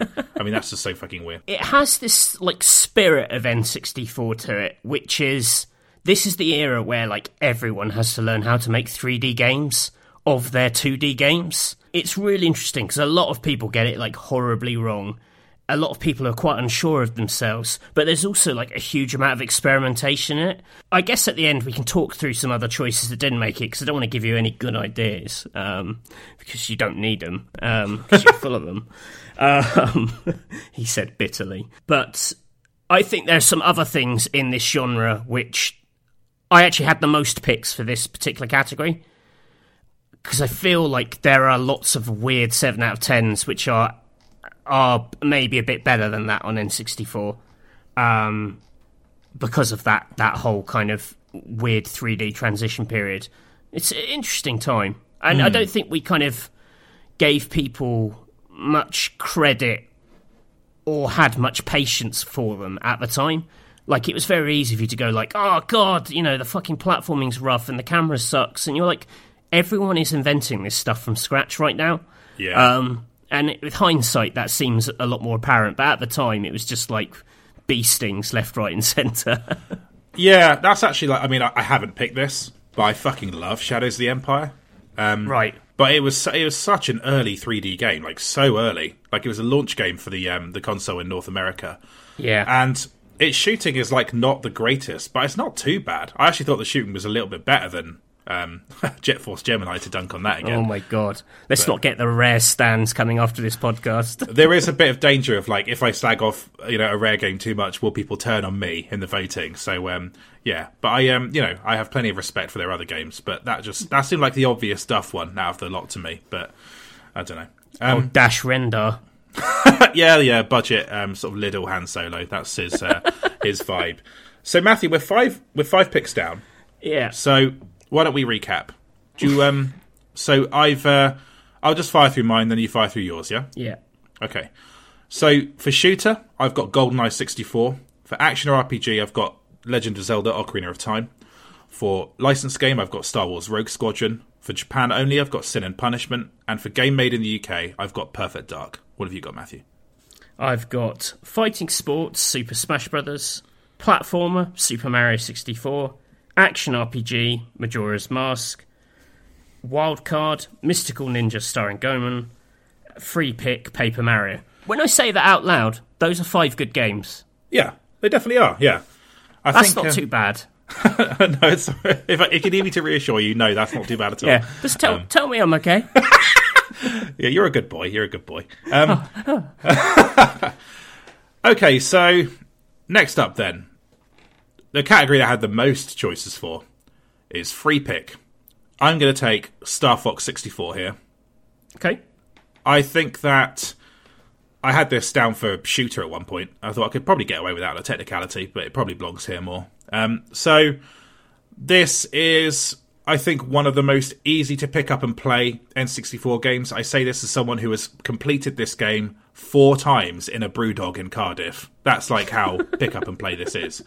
Back when they used to have an N64 there. They got rid of it. Fucking Philistines. But, yeah. So, I really love this. It's, kind of what Star Fox 2 was, made into an N64 game. But I think it's just a really fun, arcade-style spaceship shooter with some really fucking rad optional levels that you can unlock and some cool secrets to find. So, good replay value. I really loved it when they brought it out on the 3DS. I thought it still held up incredibly well. And so, yeah, I think that, this is a game, again, I think everyone had on the system and a lot of people loved. So, yeah, the other pick I had for this category, Matthew, was Pokemon Snap. Because I thought Matthew won't pick a Pokemon game, and there's a lot of, residual love for Pokemon Snap. But Star Fox is definitely a stronger pick. And I'm kind of worried that you might have taken this for shooter. You probably haven't. But, so yeah, Star Fox holds up incredibly well. I can't say I think much of the multiplayer in this, but that's not why you play it. You play it to have a really fun 2-hour single-player experience and then move on with your life. Weirdly, a game I didn't have much of a relationship with, because back in the time when games were super precious, the talk of the short campaign, and I know it's highly replayable, but like the length of it always gave me pause. I will say, of all the Nintendo franchises, it's the one I have like the least ongoing relationship with. Like I kind of feel nothing about Star Fox. Like if they didn't make another one, it wouldn't upset me. If they made a bad one, when they made a bad one, it didn't upset me. Yeah, I don't know why. I think maybe that relationship with Star Fox for most people begins on N64, and because we didn't own it, I just don't have that relationship. But that isn't to say it's a great game. Yeah, I think that the reason this series hasn't quite persisted is they've never really known what to do with it. So they try to turn it into a kind of like shootery thing, more of a kind of hybrid shootery thing on the with the game Star Fox Assault on GameCube. Obviously, Star Fox Adventures, kind of like, you know, a bit of a duff, sort of rare game, sort of Zelda-alike, retrofitted from Dinosaur Planet. Didn't quite work. And so, I don't know, you kind of end up in a position where you're just replaying the hits with Star Fox. So, I think that just having the peak of the series on this format works for me. And, yeah, I still love this game all these years later. So, what's your sixth pick, Matthew? For game made in the UK, I'm going to take Space Station Silicon Valley. The DMA design game, right? DMA design, really interesting platform game set in basically a space zoo where you crash land and you control this little sort of microchip with legs. And in order to fix the zoo and basically solve its whole situation, you can jump in and control the robotic animals, taking on their abilities, and it becomes this big, strange ability puzzler. So you take over a robot dog and you can herd the robot sheep to solve puzzles, or, you know, there's this kind of ecosystem of, like, abilities between the different animals. This is super niche, and I don't know if it was really a big thing. I don't think it was a big thing, full stop, and I don't know if it was, if any kind of reach it had was purely within the UK. N64 went for this in a big way. Either we owned it, or like close enough friends owned it that we were able to play absolutely heaps of this. Really interesting puzzle platformer. It like doesn't exist in any other form. Actually, there may have been a PlayStation 1 port, but this definitely like belonged on N64. I was quite tempted by... There's another DMA game, which we can probably get to later. I'm not a big Rare guy, to be honest, which is why, you know, I could have easily picked a big crowd pleaser like Banjo-Kazooie for this. I'm actually going to have a bit of integrity and stick with what I think, and I think an interesting puzzle platformer about possessing robot animals in space is just what people want. I thought this was actually like your opportunity to wound me, because if you'd have taken Banjo-Kazooie off the board, like, I wouldn't have known what to pick for platformer. Oh, okay. So we could have had a Red Faction moment. Exactly, you could have kneecapped me on that one. You would have been like, Glover! Oh, dear. Yeah, or Rayman 2, I might pick that. But, yeah. So, that is interesting. Yeah, I thought you might have picked Blast Corps, Matthew. I played that yesterday. I thought that was fun, but quite limited, considering its reputation. Blast Corps Space Station Silicon Valley sort of exists in a similar space of, like, quite weird things that once you're done with them, you're done with them. Blast Corps' whole thing is like, it just trades on super panic and stress and anxiety of like things going wrong. It's not massively fun to play because of that. I find like it's just too much for me. The camera in that game is absurd as well. Like, it's sort of it's over the head, like kind of like isometric, but zoomed in, so you can't fucking see anything coming up. Like, it's just pure chaos. And I think that I respect that how much they get out of a very limited concept, but and it probably would have been quite a fun throwaway game.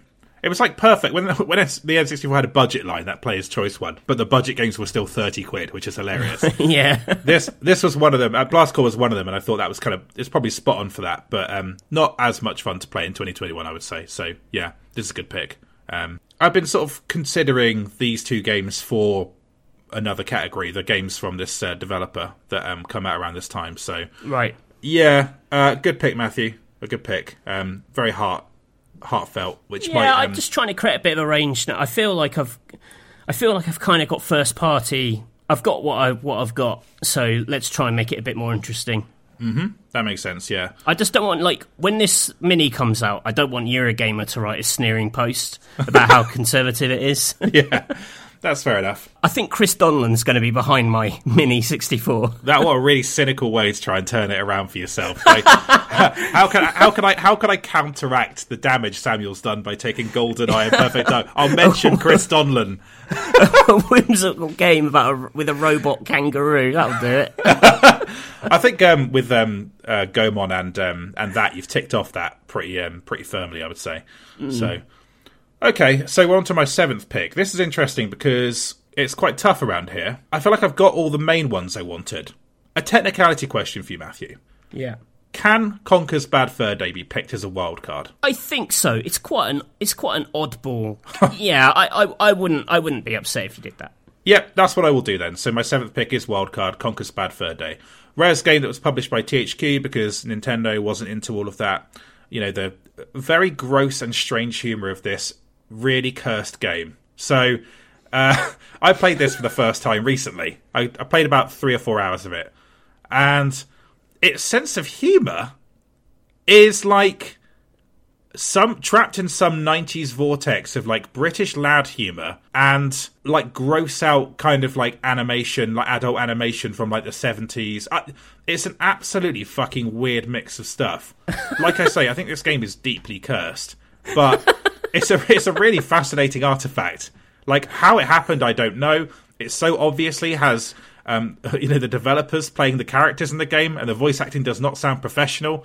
It's like a really strange sort of like droning British accents in it. It's got obviously the big Pooh Man sort of moment. Is he called King Pooh or something like that? Or am I thinking of Mighty Singing Pooh? That's it, yeah, that's it. You know, you wake up with a hangover. It's kind of a platformer. I could probably have got it in that category if I wanted to. But I wouldn't have put that. I mean, you can, but it's like it's a horrible platformer. Yeah, what is this game? It's kind of like a platformer and a point-and-click adventure, isn't it? It's like like a comedy adventure game. I actually really like the context-sensitive thing in this, that it has like one button that does everything, and that everything allows the game to be like, well, all kinds of different games. Yeah, so it does a lot with it's kind of like a rare best-of compilation in terms of the variety of stuff it has in it, I guess. I come at this knowing it's a kind of like a worthwhile part of the N64's library, a really interesting, obviously it's a rare game, and it's the weirdest rare game on the system. So I think it has a place on the console.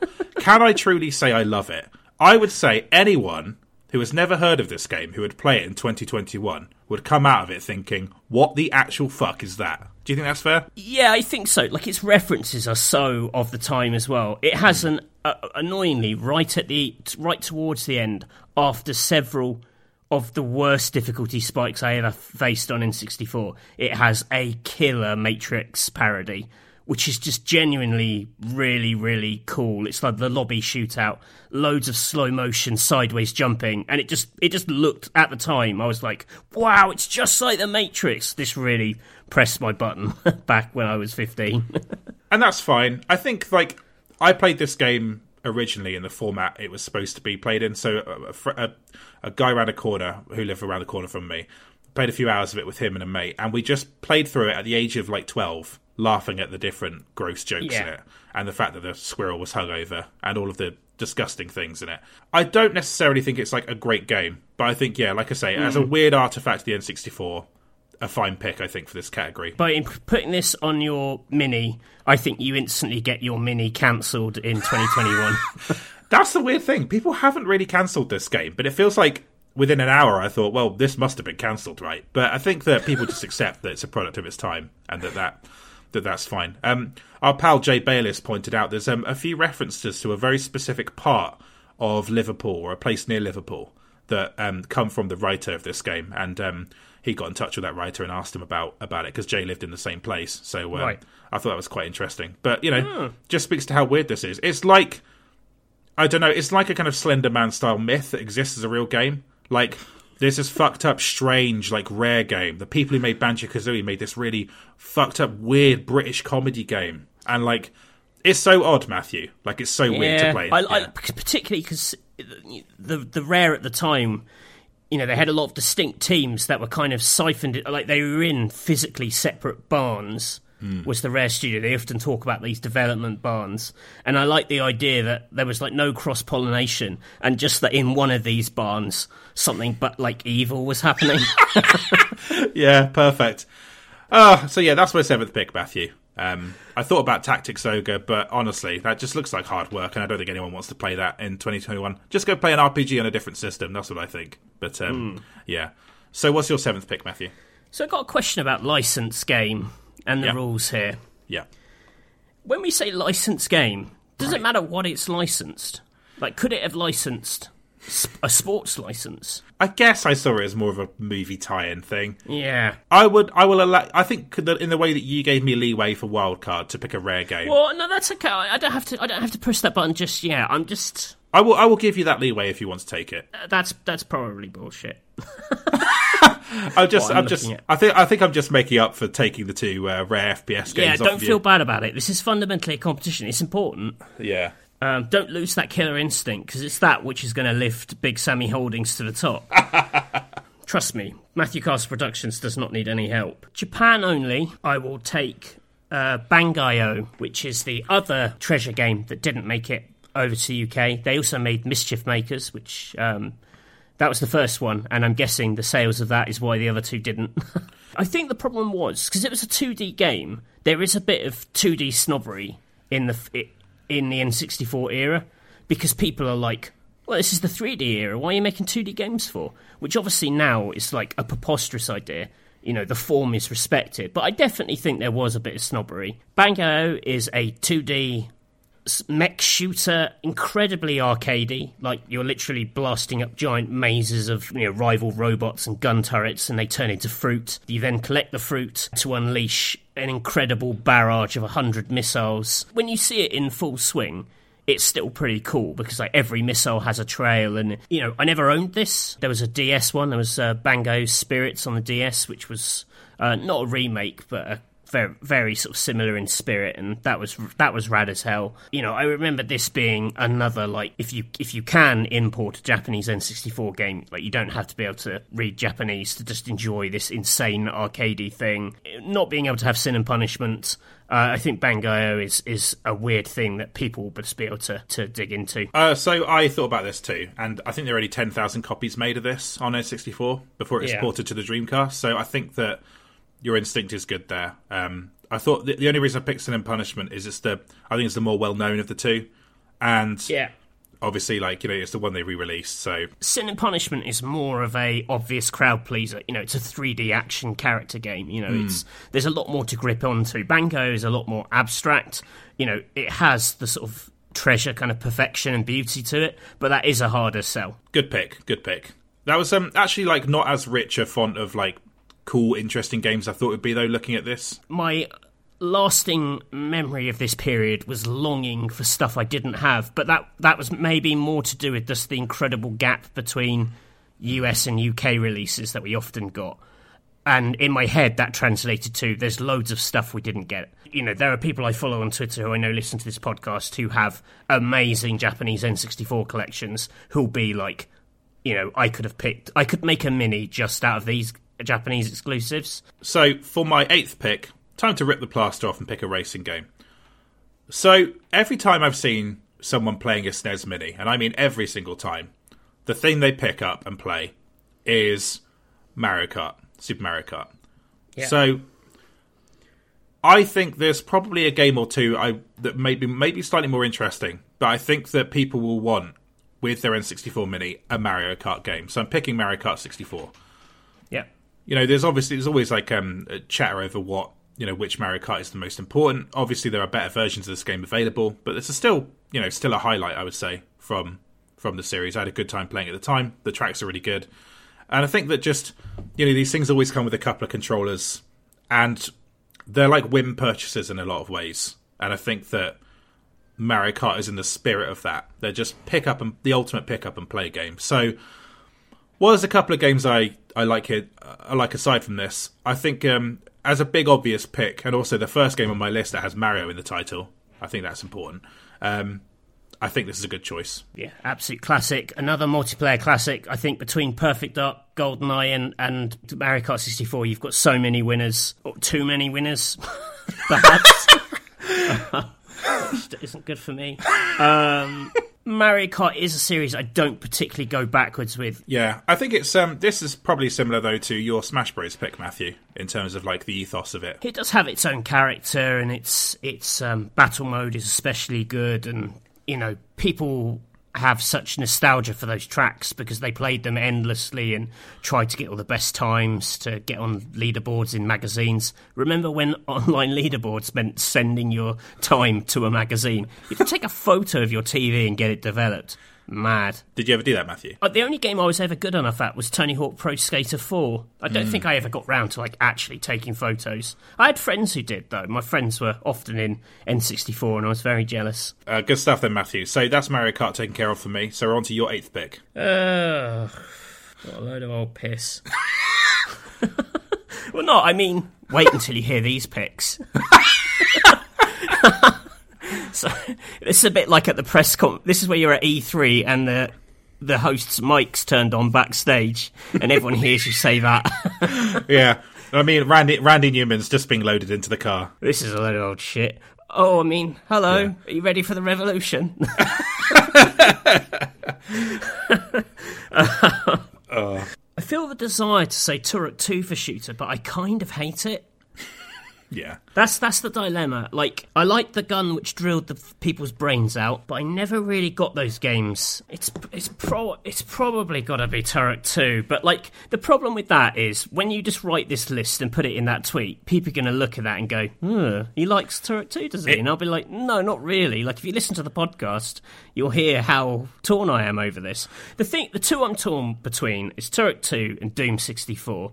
Because Doom 64 is held to be an interesting and good enough game that it got released on PC. You know, it is enough of a standalone Doom with its own vibe and pace, but also truly loves it. Who's going to be like, oh yeah, Doom 64, and you can play it on loads of other things. But you can play Turok 2. I'm going to have to bite the bullet, quite literally so, and say Turok 2. It's got cerebral bore. It's got like 5 levels that are all like 18 years long, which is a really bold design. Horrible checkpointing system. It's got some good gore in it. It's very much this draft's Red Faction, but it's not quite as bad as Red Faction. It's Turok 2. It's a masterpiece. Are you sure you don't want to row this one back? So let me just give you a scenario, right? So I post this list on the Twitter account. Yeah. The first thing people see is Shooter, GoldenEye 64, Turok 2. Now, do you think that looks better when it's Shooter, GoldenEye 64, Doom 64? Because I think the latter looks better, and it doesn't immediately skew you a little bit. Because people, I think, like might write off Turok as being slightly naff and stuff, and like you say, maybe Doom's got the restored reputation. I don't know why I'm doing this. I'm being charitable, but just thinking about the perception of your list. You know what? I actually think you're right. Yeah. I know it's terrible to pick this based on how it's going to be presented in a tweet, but I think the problem with the last list is that Red Faction in the podcast was the last one, so it left it on a really sour note. Yeah. Here, you're right. People are going to see that. There's no shame in Doom 64. Not at all. It's respected. It's an interesting bespoke Doom. Everyone thought it was just going to be a port of Doom. Actually, it's completely its own thing. It's a surprisingly good fit for the N64 controller. Works very well. You've convinced me. Thank you for doing that. Turok 2 is just... It's fucking rubbish, isn't it? It's Doom 64. Yeah, the thing... What a journey you went on there. The thing is, right, like I got accusations of shenanigans for the way that the list was posted, but I did just post it in the order that. No, listen, trust me, if I thought there were shenanigans, I'd be calling shenanigans. Yeah, I love to say that word. I love to kick off. Yeah, it's a great word, and yeah, I think that just by doing this, you don't have to apologise for your picks. And yeah, I think that puts you in a better position. I know that Turok has its fans, but I think that Doom is just a more respected game. And even before it was re-released on all these different formats, I remember Dave Houghton, for example, was tweeting about how good Doom 64 was. So I think if it's good enough for Dave Houghton, it's good enough for my Mini. Okay, good. All right, I'm glad I managed to turn you around on that. I think it'll make the voting a bit spicier. So Yep. Good. Oh, I see. You just want there to be a bit of competition. You're like, it's no easy. It's no fun if I just sleepwalk to victory. No, it's just I don't want to repeat of you going, sorry about Turok 2, sorry about Red Faction, but the rest of my games are good. I want you to have picked as well as you can pick. So, well, that's very kind. That's good. Well, now I've done a bit of workshopping on your list. Time to go back to mine. Okay, so I'm left with a few options here. For fighting and sports, I'm going to go with Mario Tennis. Okay. So I played that this week. I thought you would have picked Mario Golf for this category. I'm not much of a golf guy. I think tennis games are very playable.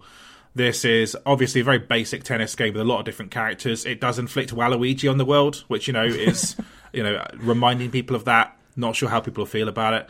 Also has these fun Bowser levels where there's sort of mad nonsense going on them, caused by Bowser. Has a bit more of that Mario flavour, but also works well as a very basic arcadey tennis game. Not much more to say about it. Just a good tennis game. And I think Matthew said on a previous episode, these sports Mario games were as good as they ever were on the N64. Yeah, I think so. It's a classic example of you establish the rules, you nail it in one, and then you spend the rest of your lives just adding garbage, new features to the back of the box that are never very good. Yeah. I think Mario Golf on N64 is definitely held as the best Mario Golf. Mario Tennis it's between this and it's Game Boy Color or Game Boy Advance one. There's one of the handhelds which is also in contention, but in terms of the 3D Mario Tennis games, N64 all the way. Yep, I feel good about that pick. And so great multiplayer game. A particularly amazing sport for 4 players. Just really suits the N64. I now have 4 of these different games so people can play with their friends. You certainly do. How have I got? I've got. How many multiplayer games have I got? I've got 1.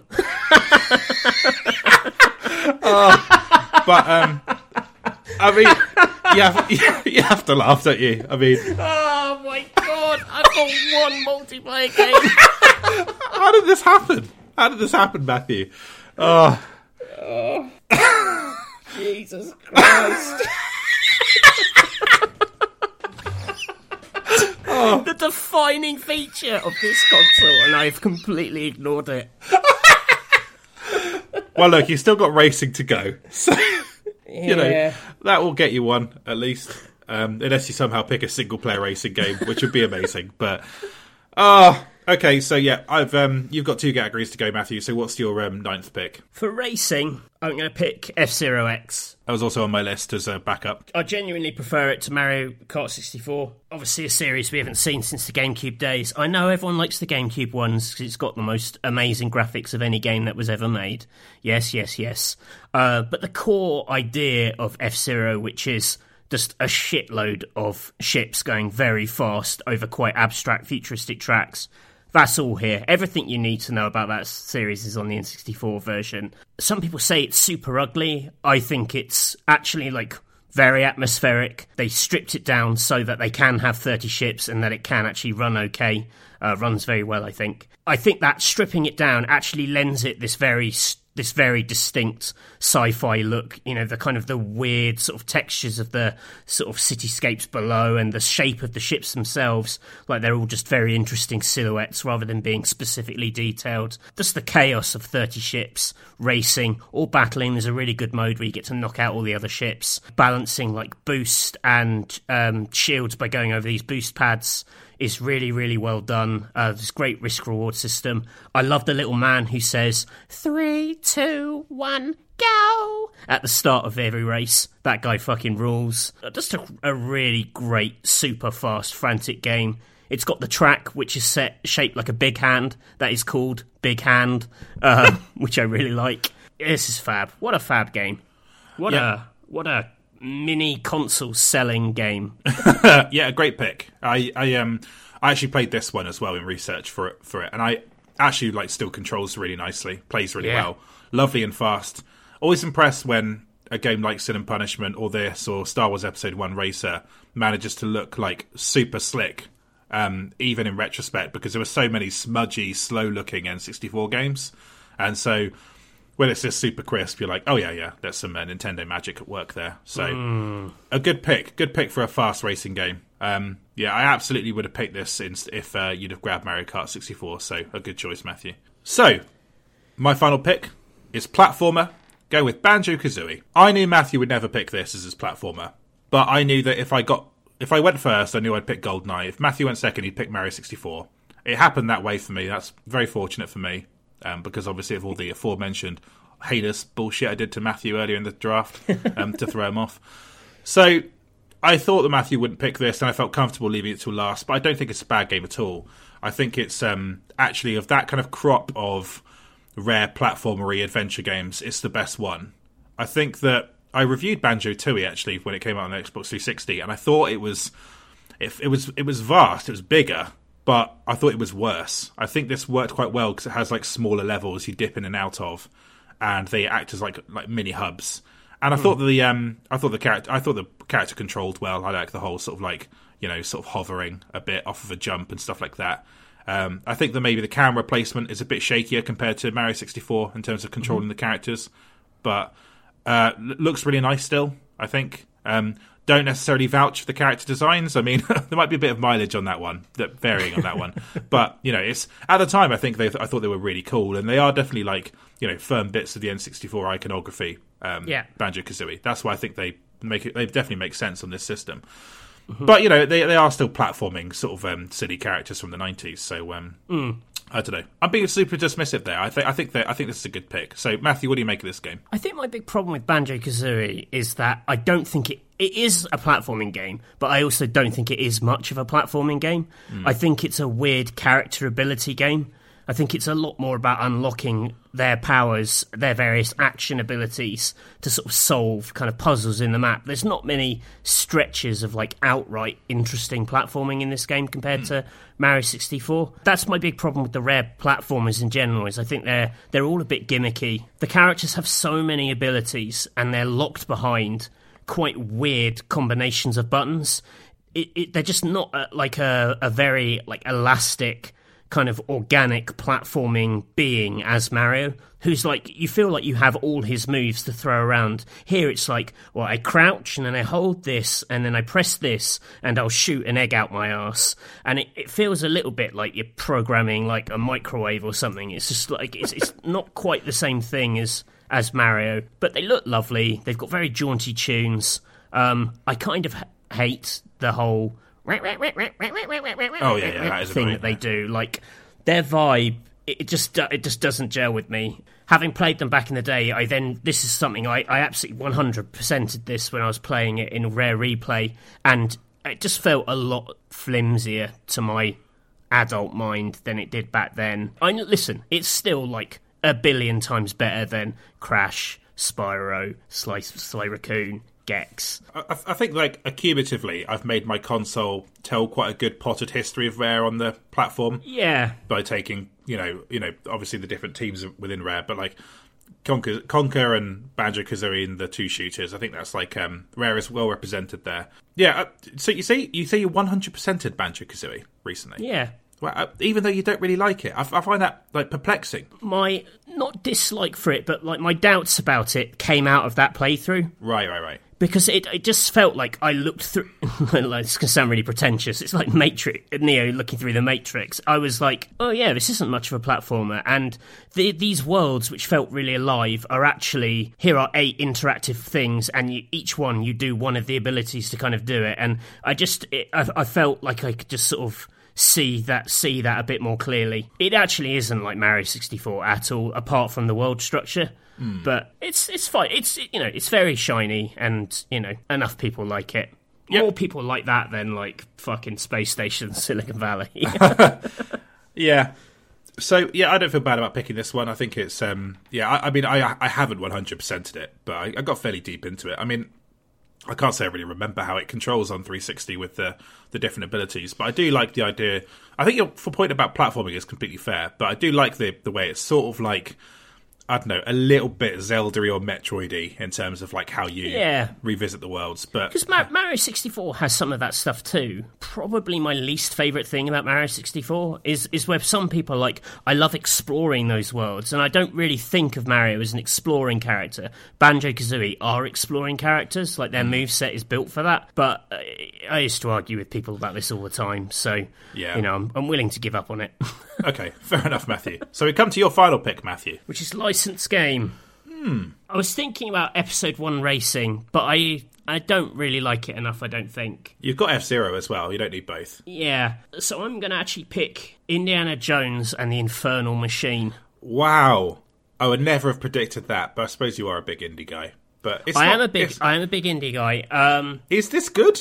I played this on PC. It's the same game. The N64 port came a bit later. So I played it primarily on PC. I absolutely love this game. I think this is great. I think this is like the best non-Tomb Raider Tomb Raider. Giant areas to explore. Obviously has that layer of Indiana Jones iconography, which makes it super fun. It wasn't like massively adored at the time. It wasn't like a stinker. I think both the games got like 70 on Metacritic. Like for me, this has got like the scale, exploring around. It's got that Indiana Jones recognisable elements, which I really like. Just brings it to life a bit more. The N64, they actually had time to fix a few things with the PC version, so like the combat's a little easier. It has like Zelda's Z targeting in it, so it becomes a little friendlier. Like it makes more sense on console than it did like awkwardly banging away on a keyboard, I think, as is often the case with 3D action platformers. Am I going to say it's one of the best games on N64? It's not held as one of the best games on N64, but I think a lot of people would discover this and go, oh, actually, this is pretty great.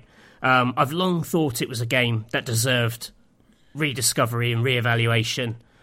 This seems like a good opportunity to do that. I don't think it even came out in the UK on N64. No, it didn't. I think they had made it. I think people found like ROMs of like the finished ROMs of like the UK version. It was all ready to go and just never got released for whatever reason. Quite late in the lifespan of the console. Yeah, it's a really great Tomb Raider-y game, but with Indy instead of Lara. So why the hell not? I think you've like I think you've swung a bit too hard for how good this is, personally. Like I think it's like a wonky third-person game that looked and sounded really nice. Because it's it's good. Honestly, it's good. I really liked it. Okay, well, I mean, like you say, it got mixed reviews. I personally, though, think that having this on the N64 Mini would be like compelling. You'd want to check it out, I think. So yeah, you'd be like, what the hell is that? Like, it's a bit like when you can't, everyone looks at a car crash, right? I considered this for wildcard briefly because it didn't come out in the Europe. I thought, oh, maybe that does count as a wildcard. Yeah, I think it's. I'd be like, what? There's an Indiana Jones game on the Mini? That's interesting. I didn't expect that to happen. Yeah. I really like Indiana Jones as well. Like, otherwise we get into the realms of, like, pod racing, which we actually had and I liked enough, but Mission Impossible, had a couple of cool things, very shaky. The reason I was asking about the licensing is I was going to try and do a desperate attempt to cram in Beetle Adventure Racing. No, right, yeah. Which I actually wanted for racing, but I felt like I couldn't take it. I felt like I had to take something a bit more legit. But that broke my heart, because Beetle Adventure Racing is a fabulous game. So it goes. Wave Race 64 is another one I thought about. Oh, yeah. The draft. She'd be a cruel mistress. Yeah. As did whichever bastard picked these categories. I mean, Jesus. Take up with them. Really? I should have just come up with my list and then built the categories based on that. Yeah. Okay, so we've reached the end of the draft, Matthew. Let's recap then. So we'll do it one by one, yeah? So, I'll read out Shooter, I'll read mine, you read yours, and then we'll... Yeah. Okay, so... This is what we picked for the N64 mini draft. So, Category 1, Shooter, I picked GoldenEye 007. I picked Doom 64. Category 2, Fighting or Sports, I picked Super Mario Tennis. I picked Super Smash Brothers. Category 3, Racing, I picked Mario Kart 64. I picked F-Zero X. Category 4, Platformer, I picked Banjo-Kazooie. I picked Super Mario 64. Category 5, Action or RPG, I picked The Legend of Zelda Ocarina of Time. And I picked The Legend of Zelda Majora's Mask. Category 6, Licensed Game, I picked Star Wars Rogue Squadron. I picked Indiana Jones and the Infernal Machine. Category 7, Wildcard, I picked Conker's Bad Fur Day. I picked Mystical Ninja starring Goemon. Category 8, Japan Only, I picked Sin and Punishment. I picked Bangai-O. Category 9, game made in the UK. I picked Perfect Dark. I picked Space Station Silicon Valley. Category 10. That one seems extreme. Category 10, free pick. I picked Star Fox 64 or Lilac Wars. And I picked Paper Mario. How are you feeling about that after recapping, Matthew? I'd hope to get like a bedrock of absolute unquestionable brilliance so that I could go down like the Beetle Adventure racing route. Yeah. I'd also hoped to engineer a scenario where I had Rocket Robot on Wheels for platformer. Yeah. Because that game is legitimately good. It's the best game Sucker Punch ever made. Sadly, it wasn't to be. I'd have let you have that for Wildcard if you wanted it. But the problem is for Wildcard, I had loads of other stuff I wanted. Yeah, is it worth some honourable mentions here, Matthew? I should just say to people, if you want to vote on this, I'll pin the poll up on the our Twitter page at BackpagePod on Twitter the day that this episode goes live. It should run to about the 30th of September, and you can vote on who picked the best games. After a few days, I will post the image with the games that we picked, and so people can have that as a resource to help decide who won this draft, and then we'll talk about the results probably 2 episodes down the line, and yeah, that'll be fun. But Matthew, so yeah, any honourable mentions you wanted to just bring up here, Matthew? 1080 snowboarding in probably fighting sports rather than racing. Just a really different direction for Nintendo in terms of like, it's quite realistic, it's not cartoony, it's quite serious, quite po-faced, but has a really good atmosphere to it. Amazing snow, still looks really fab today. Just a very nice sense of movement to it. I think that's really, really great. Maybe be a bit more of an interesting one to have on there.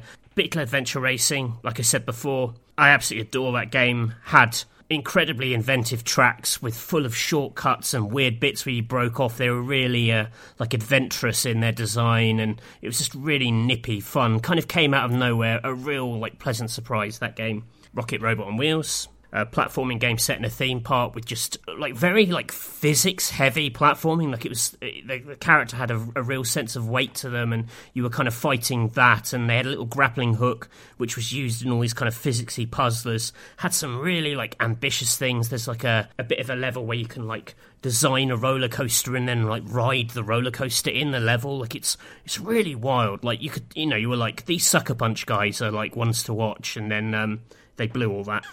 There was... I'm sure that many people who play Ghost of Tsushima will agree with that, Matthew. If you want to make games where you tick off onto the map instead, then by all means. Can you build a roller coaster in Ghost of Tsushima? Maybe the director's cut.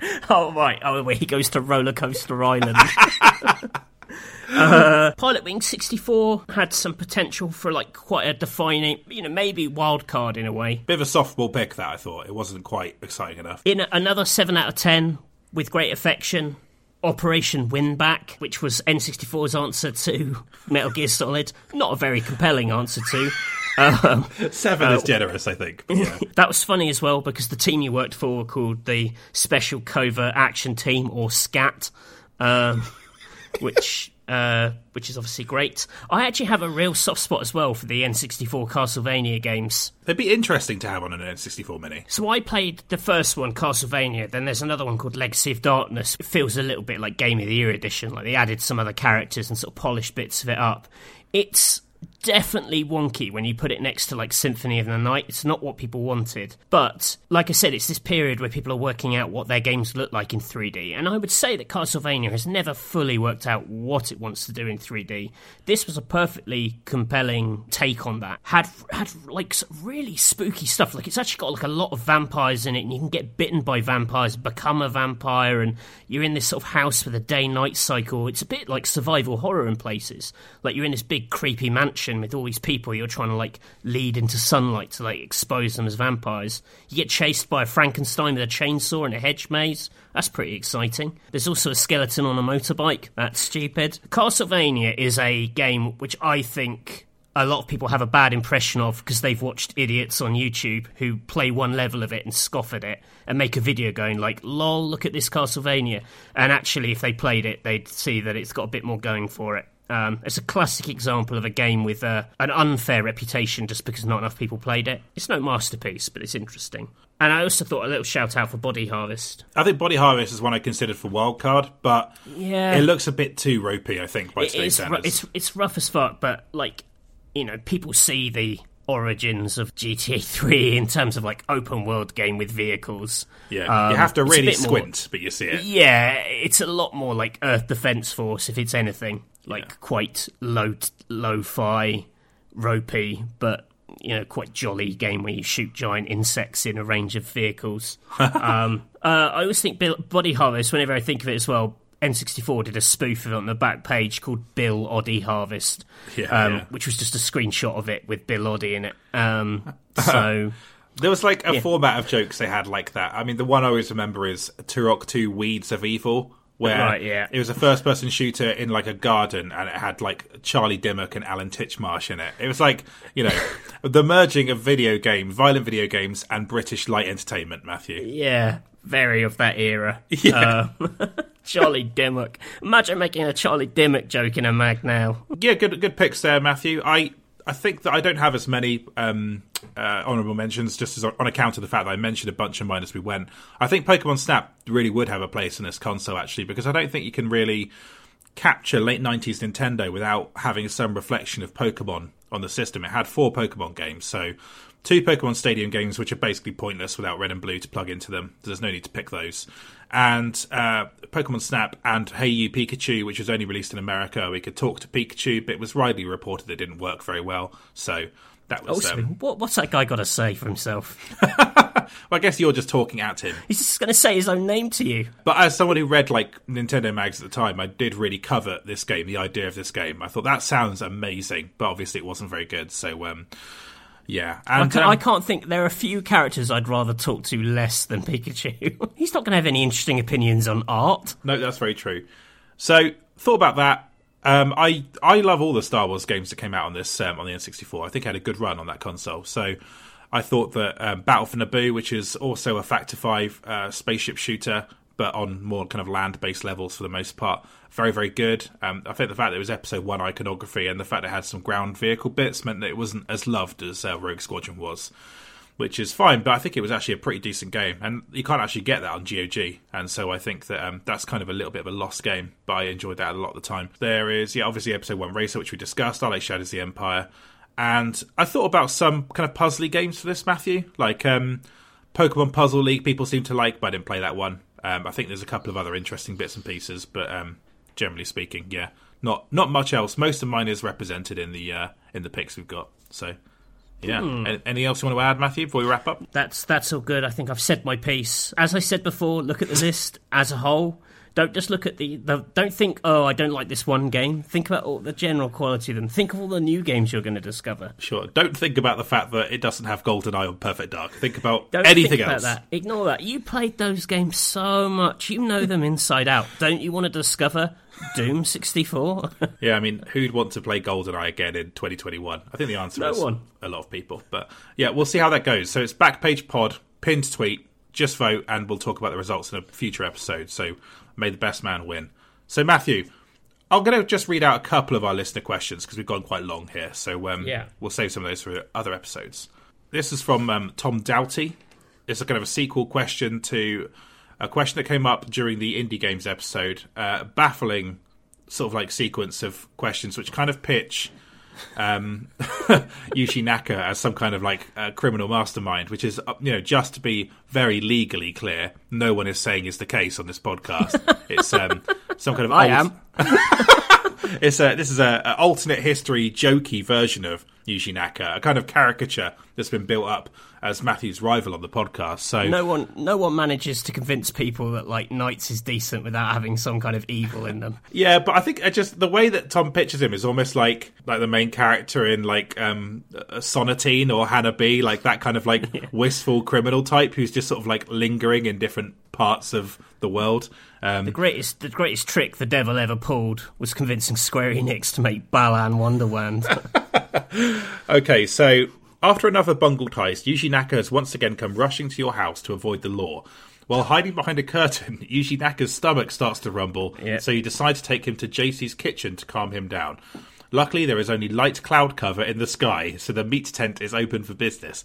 What menu items do you decide to feed Yuji Naka to make him happy again? Thanks, Tom. What's So the rap is a classic, as is the bubble and squeak. I feel like the noodles are maybe a safe bet, just because it's a bit lighter.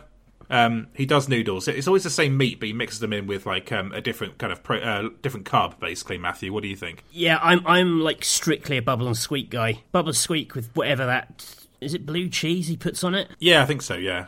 Oh yeah, that's real good. That is good. It's funny because I did go there fairly recently, and like that young man who runs the tent. I haven't seen the main dude for quite a while. The I don't know if he is called JC, but the guy who runs JC's Kitchen. I think JC is Jesus Christ. Yeah, we did establish that in a previous episode. And he's just been sweating all summer serving people meat, and I feel kind of bad for him. I was saying to him, I feel like I should like dab your forehead like a nurse does to a doctor while you serve me meat. And maybe that was a bit of an odd conversation starter, but he seemed to appreciate it. So. Yeah, I think Bubble and Squeak's a good shout. I think the wrap, though, is really good because you can have it with a variety of sauces. So I think that should make Yuji Naka happy. Where he goes after that, I don't know. I don't know where the whole heist thing even came from. What a fucking strange strand of our podcast this is. But I appreciate the question, Tom. Anything more to add, Matthew? I'm sure Yuji Naka will love it. Yeah, cool. Love that Bubble and Squeak. That'll settle his tummy in no time. Okay, yeah, okay.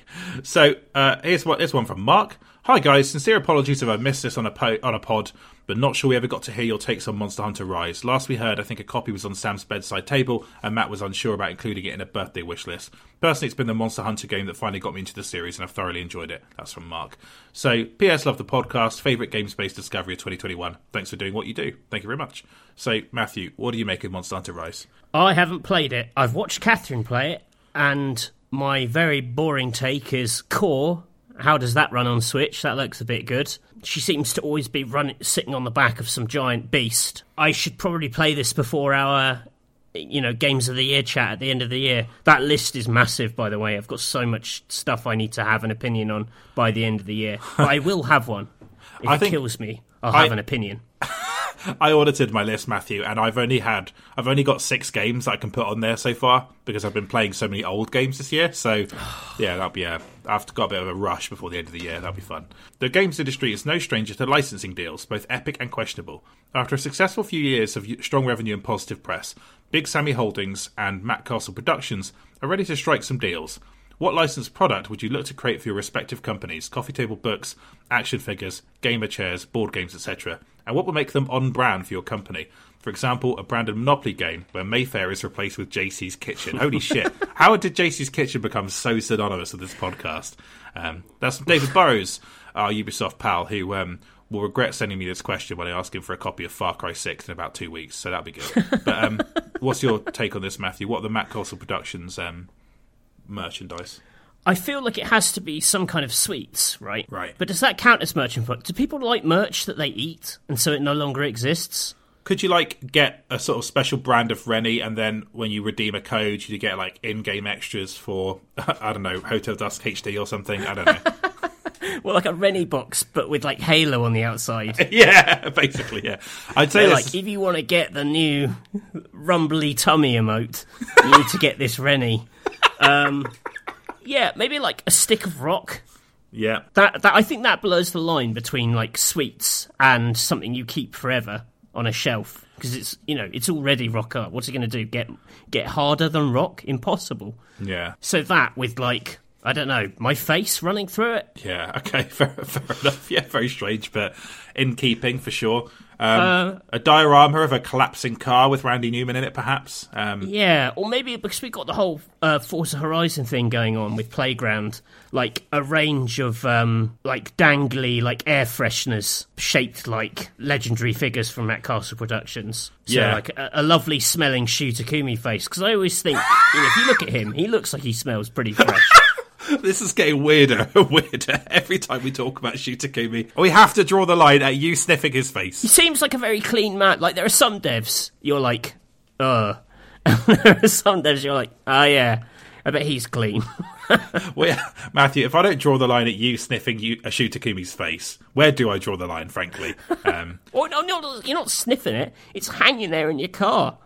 No one sniffs the magic tree, up close and personal, do they? Who huffs on a magic tree? Snorting magic tree. Okay, Jesus Christ, what cursed bunch of objects. I think that I was thinking about this, like T-shirts. Maybe we'd adapt different Hideo Kojima tweets into T-shirts. I think so. That's good. We'd make a fake. You know how he pitched that Mads Max game? It was like the ultimate Hideo Kojima tweet. It happened a few weeks ago, where he was like pitching a game at Mads Mikkelsen, and it just sounded very intense and ridiculous. And probably Mads Mikkelsen was baffled, but yeah, he pitched I think a project called Mads Max. Featuring Mads Mikkelsen, and we'd turn Mads Max into some kind of shirt. We'd have a farewell sausage shirt as well. That was another Kojima classic. I mean, there are so many. That's a food product waiting to happen. Yeah, I think selling sausages with Hideo Koshima's name on it is a bit too cursed, though. I feel like it's just I've taken things in the wrong direction. I feel like we're trying to keep things a bit classy at Big Sammy Holdings. We don't want to make it too British and weird.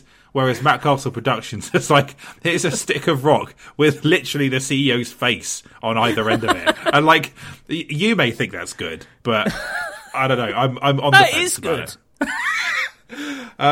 So yeah, that'd be good. And then just to annoy Matthew, we would like widely distribute Hollow Knight Silksong USB sticks. Just to really stick it to Matt Castle, who's sick of hearing me talk about the fact that I've got Hollow Knight Silksong out of that draft. So admit it, like you're looking at that studio purchase now and you're like, where's the game? Can you guys hurry it along a bit? You must be thinking that a bit. Well, I mean, I would be thinking that, but you know, I own Arcane, which just made Deathloop, so I don't know, things are looking pretty good. And you know, maybe we'll start talking about GTA 6 in the meantime. Who knows, Matthew? I don't know. I don't have to fight that battle anymore. I've already won, so it's okay. But the draft in this episode, that's up for grabs. So go to Backpage Pod and vote, and we'll see who had the best N64 games. But Matthew, it was a pleasure doing this with you. I hope you enjoyed it still. Yeah, this was good fun. Very stressful. But I think we got somewhere interesting in the end. I think so. Yeah, I'm actually knackered after doing this one. I think I was just so emotionally invested in sabotaging you at the start there that I just after that I just lost all my energy. So good stuff. So yes, go vote at Backpage Pod. But we'll be back next week with another episode. I won't say what it is yet, but we've got rather a good special guest planned. If that doesn't materialise, I'll never talk about it again. But I think it's going to be a good one, isn't it, Matthew? You excited about that episode? Yeah, absolutely. Yeah, I think people will really dig that one. So, if you'd like to follow the podcast, it's Backpage Pod. I'm Samuel W. Roberts on Twitter. Where are you, Matthew? I am Mr. Basil_Pesto. If you'd like to leave a review for the podcast, many of you have. We've had a bunch of them coming in. We've got more than 80 in the UK now, which is fantastic to see. Leaving a review on Apple Podcasts really helps us with finding new listeners, so we really appreciate it when you do that. Otherwise, we'll be back next week. Goodbye. Bye for now. 燃える太陽背に受けて行くぞ走るマシンがうなる俺は機械だ鉄人だ今飛び放てよ鋼の魂行くぜブレイクダウン悪い奴らをぶち壊せ必殺限界パワーが百裂パンチ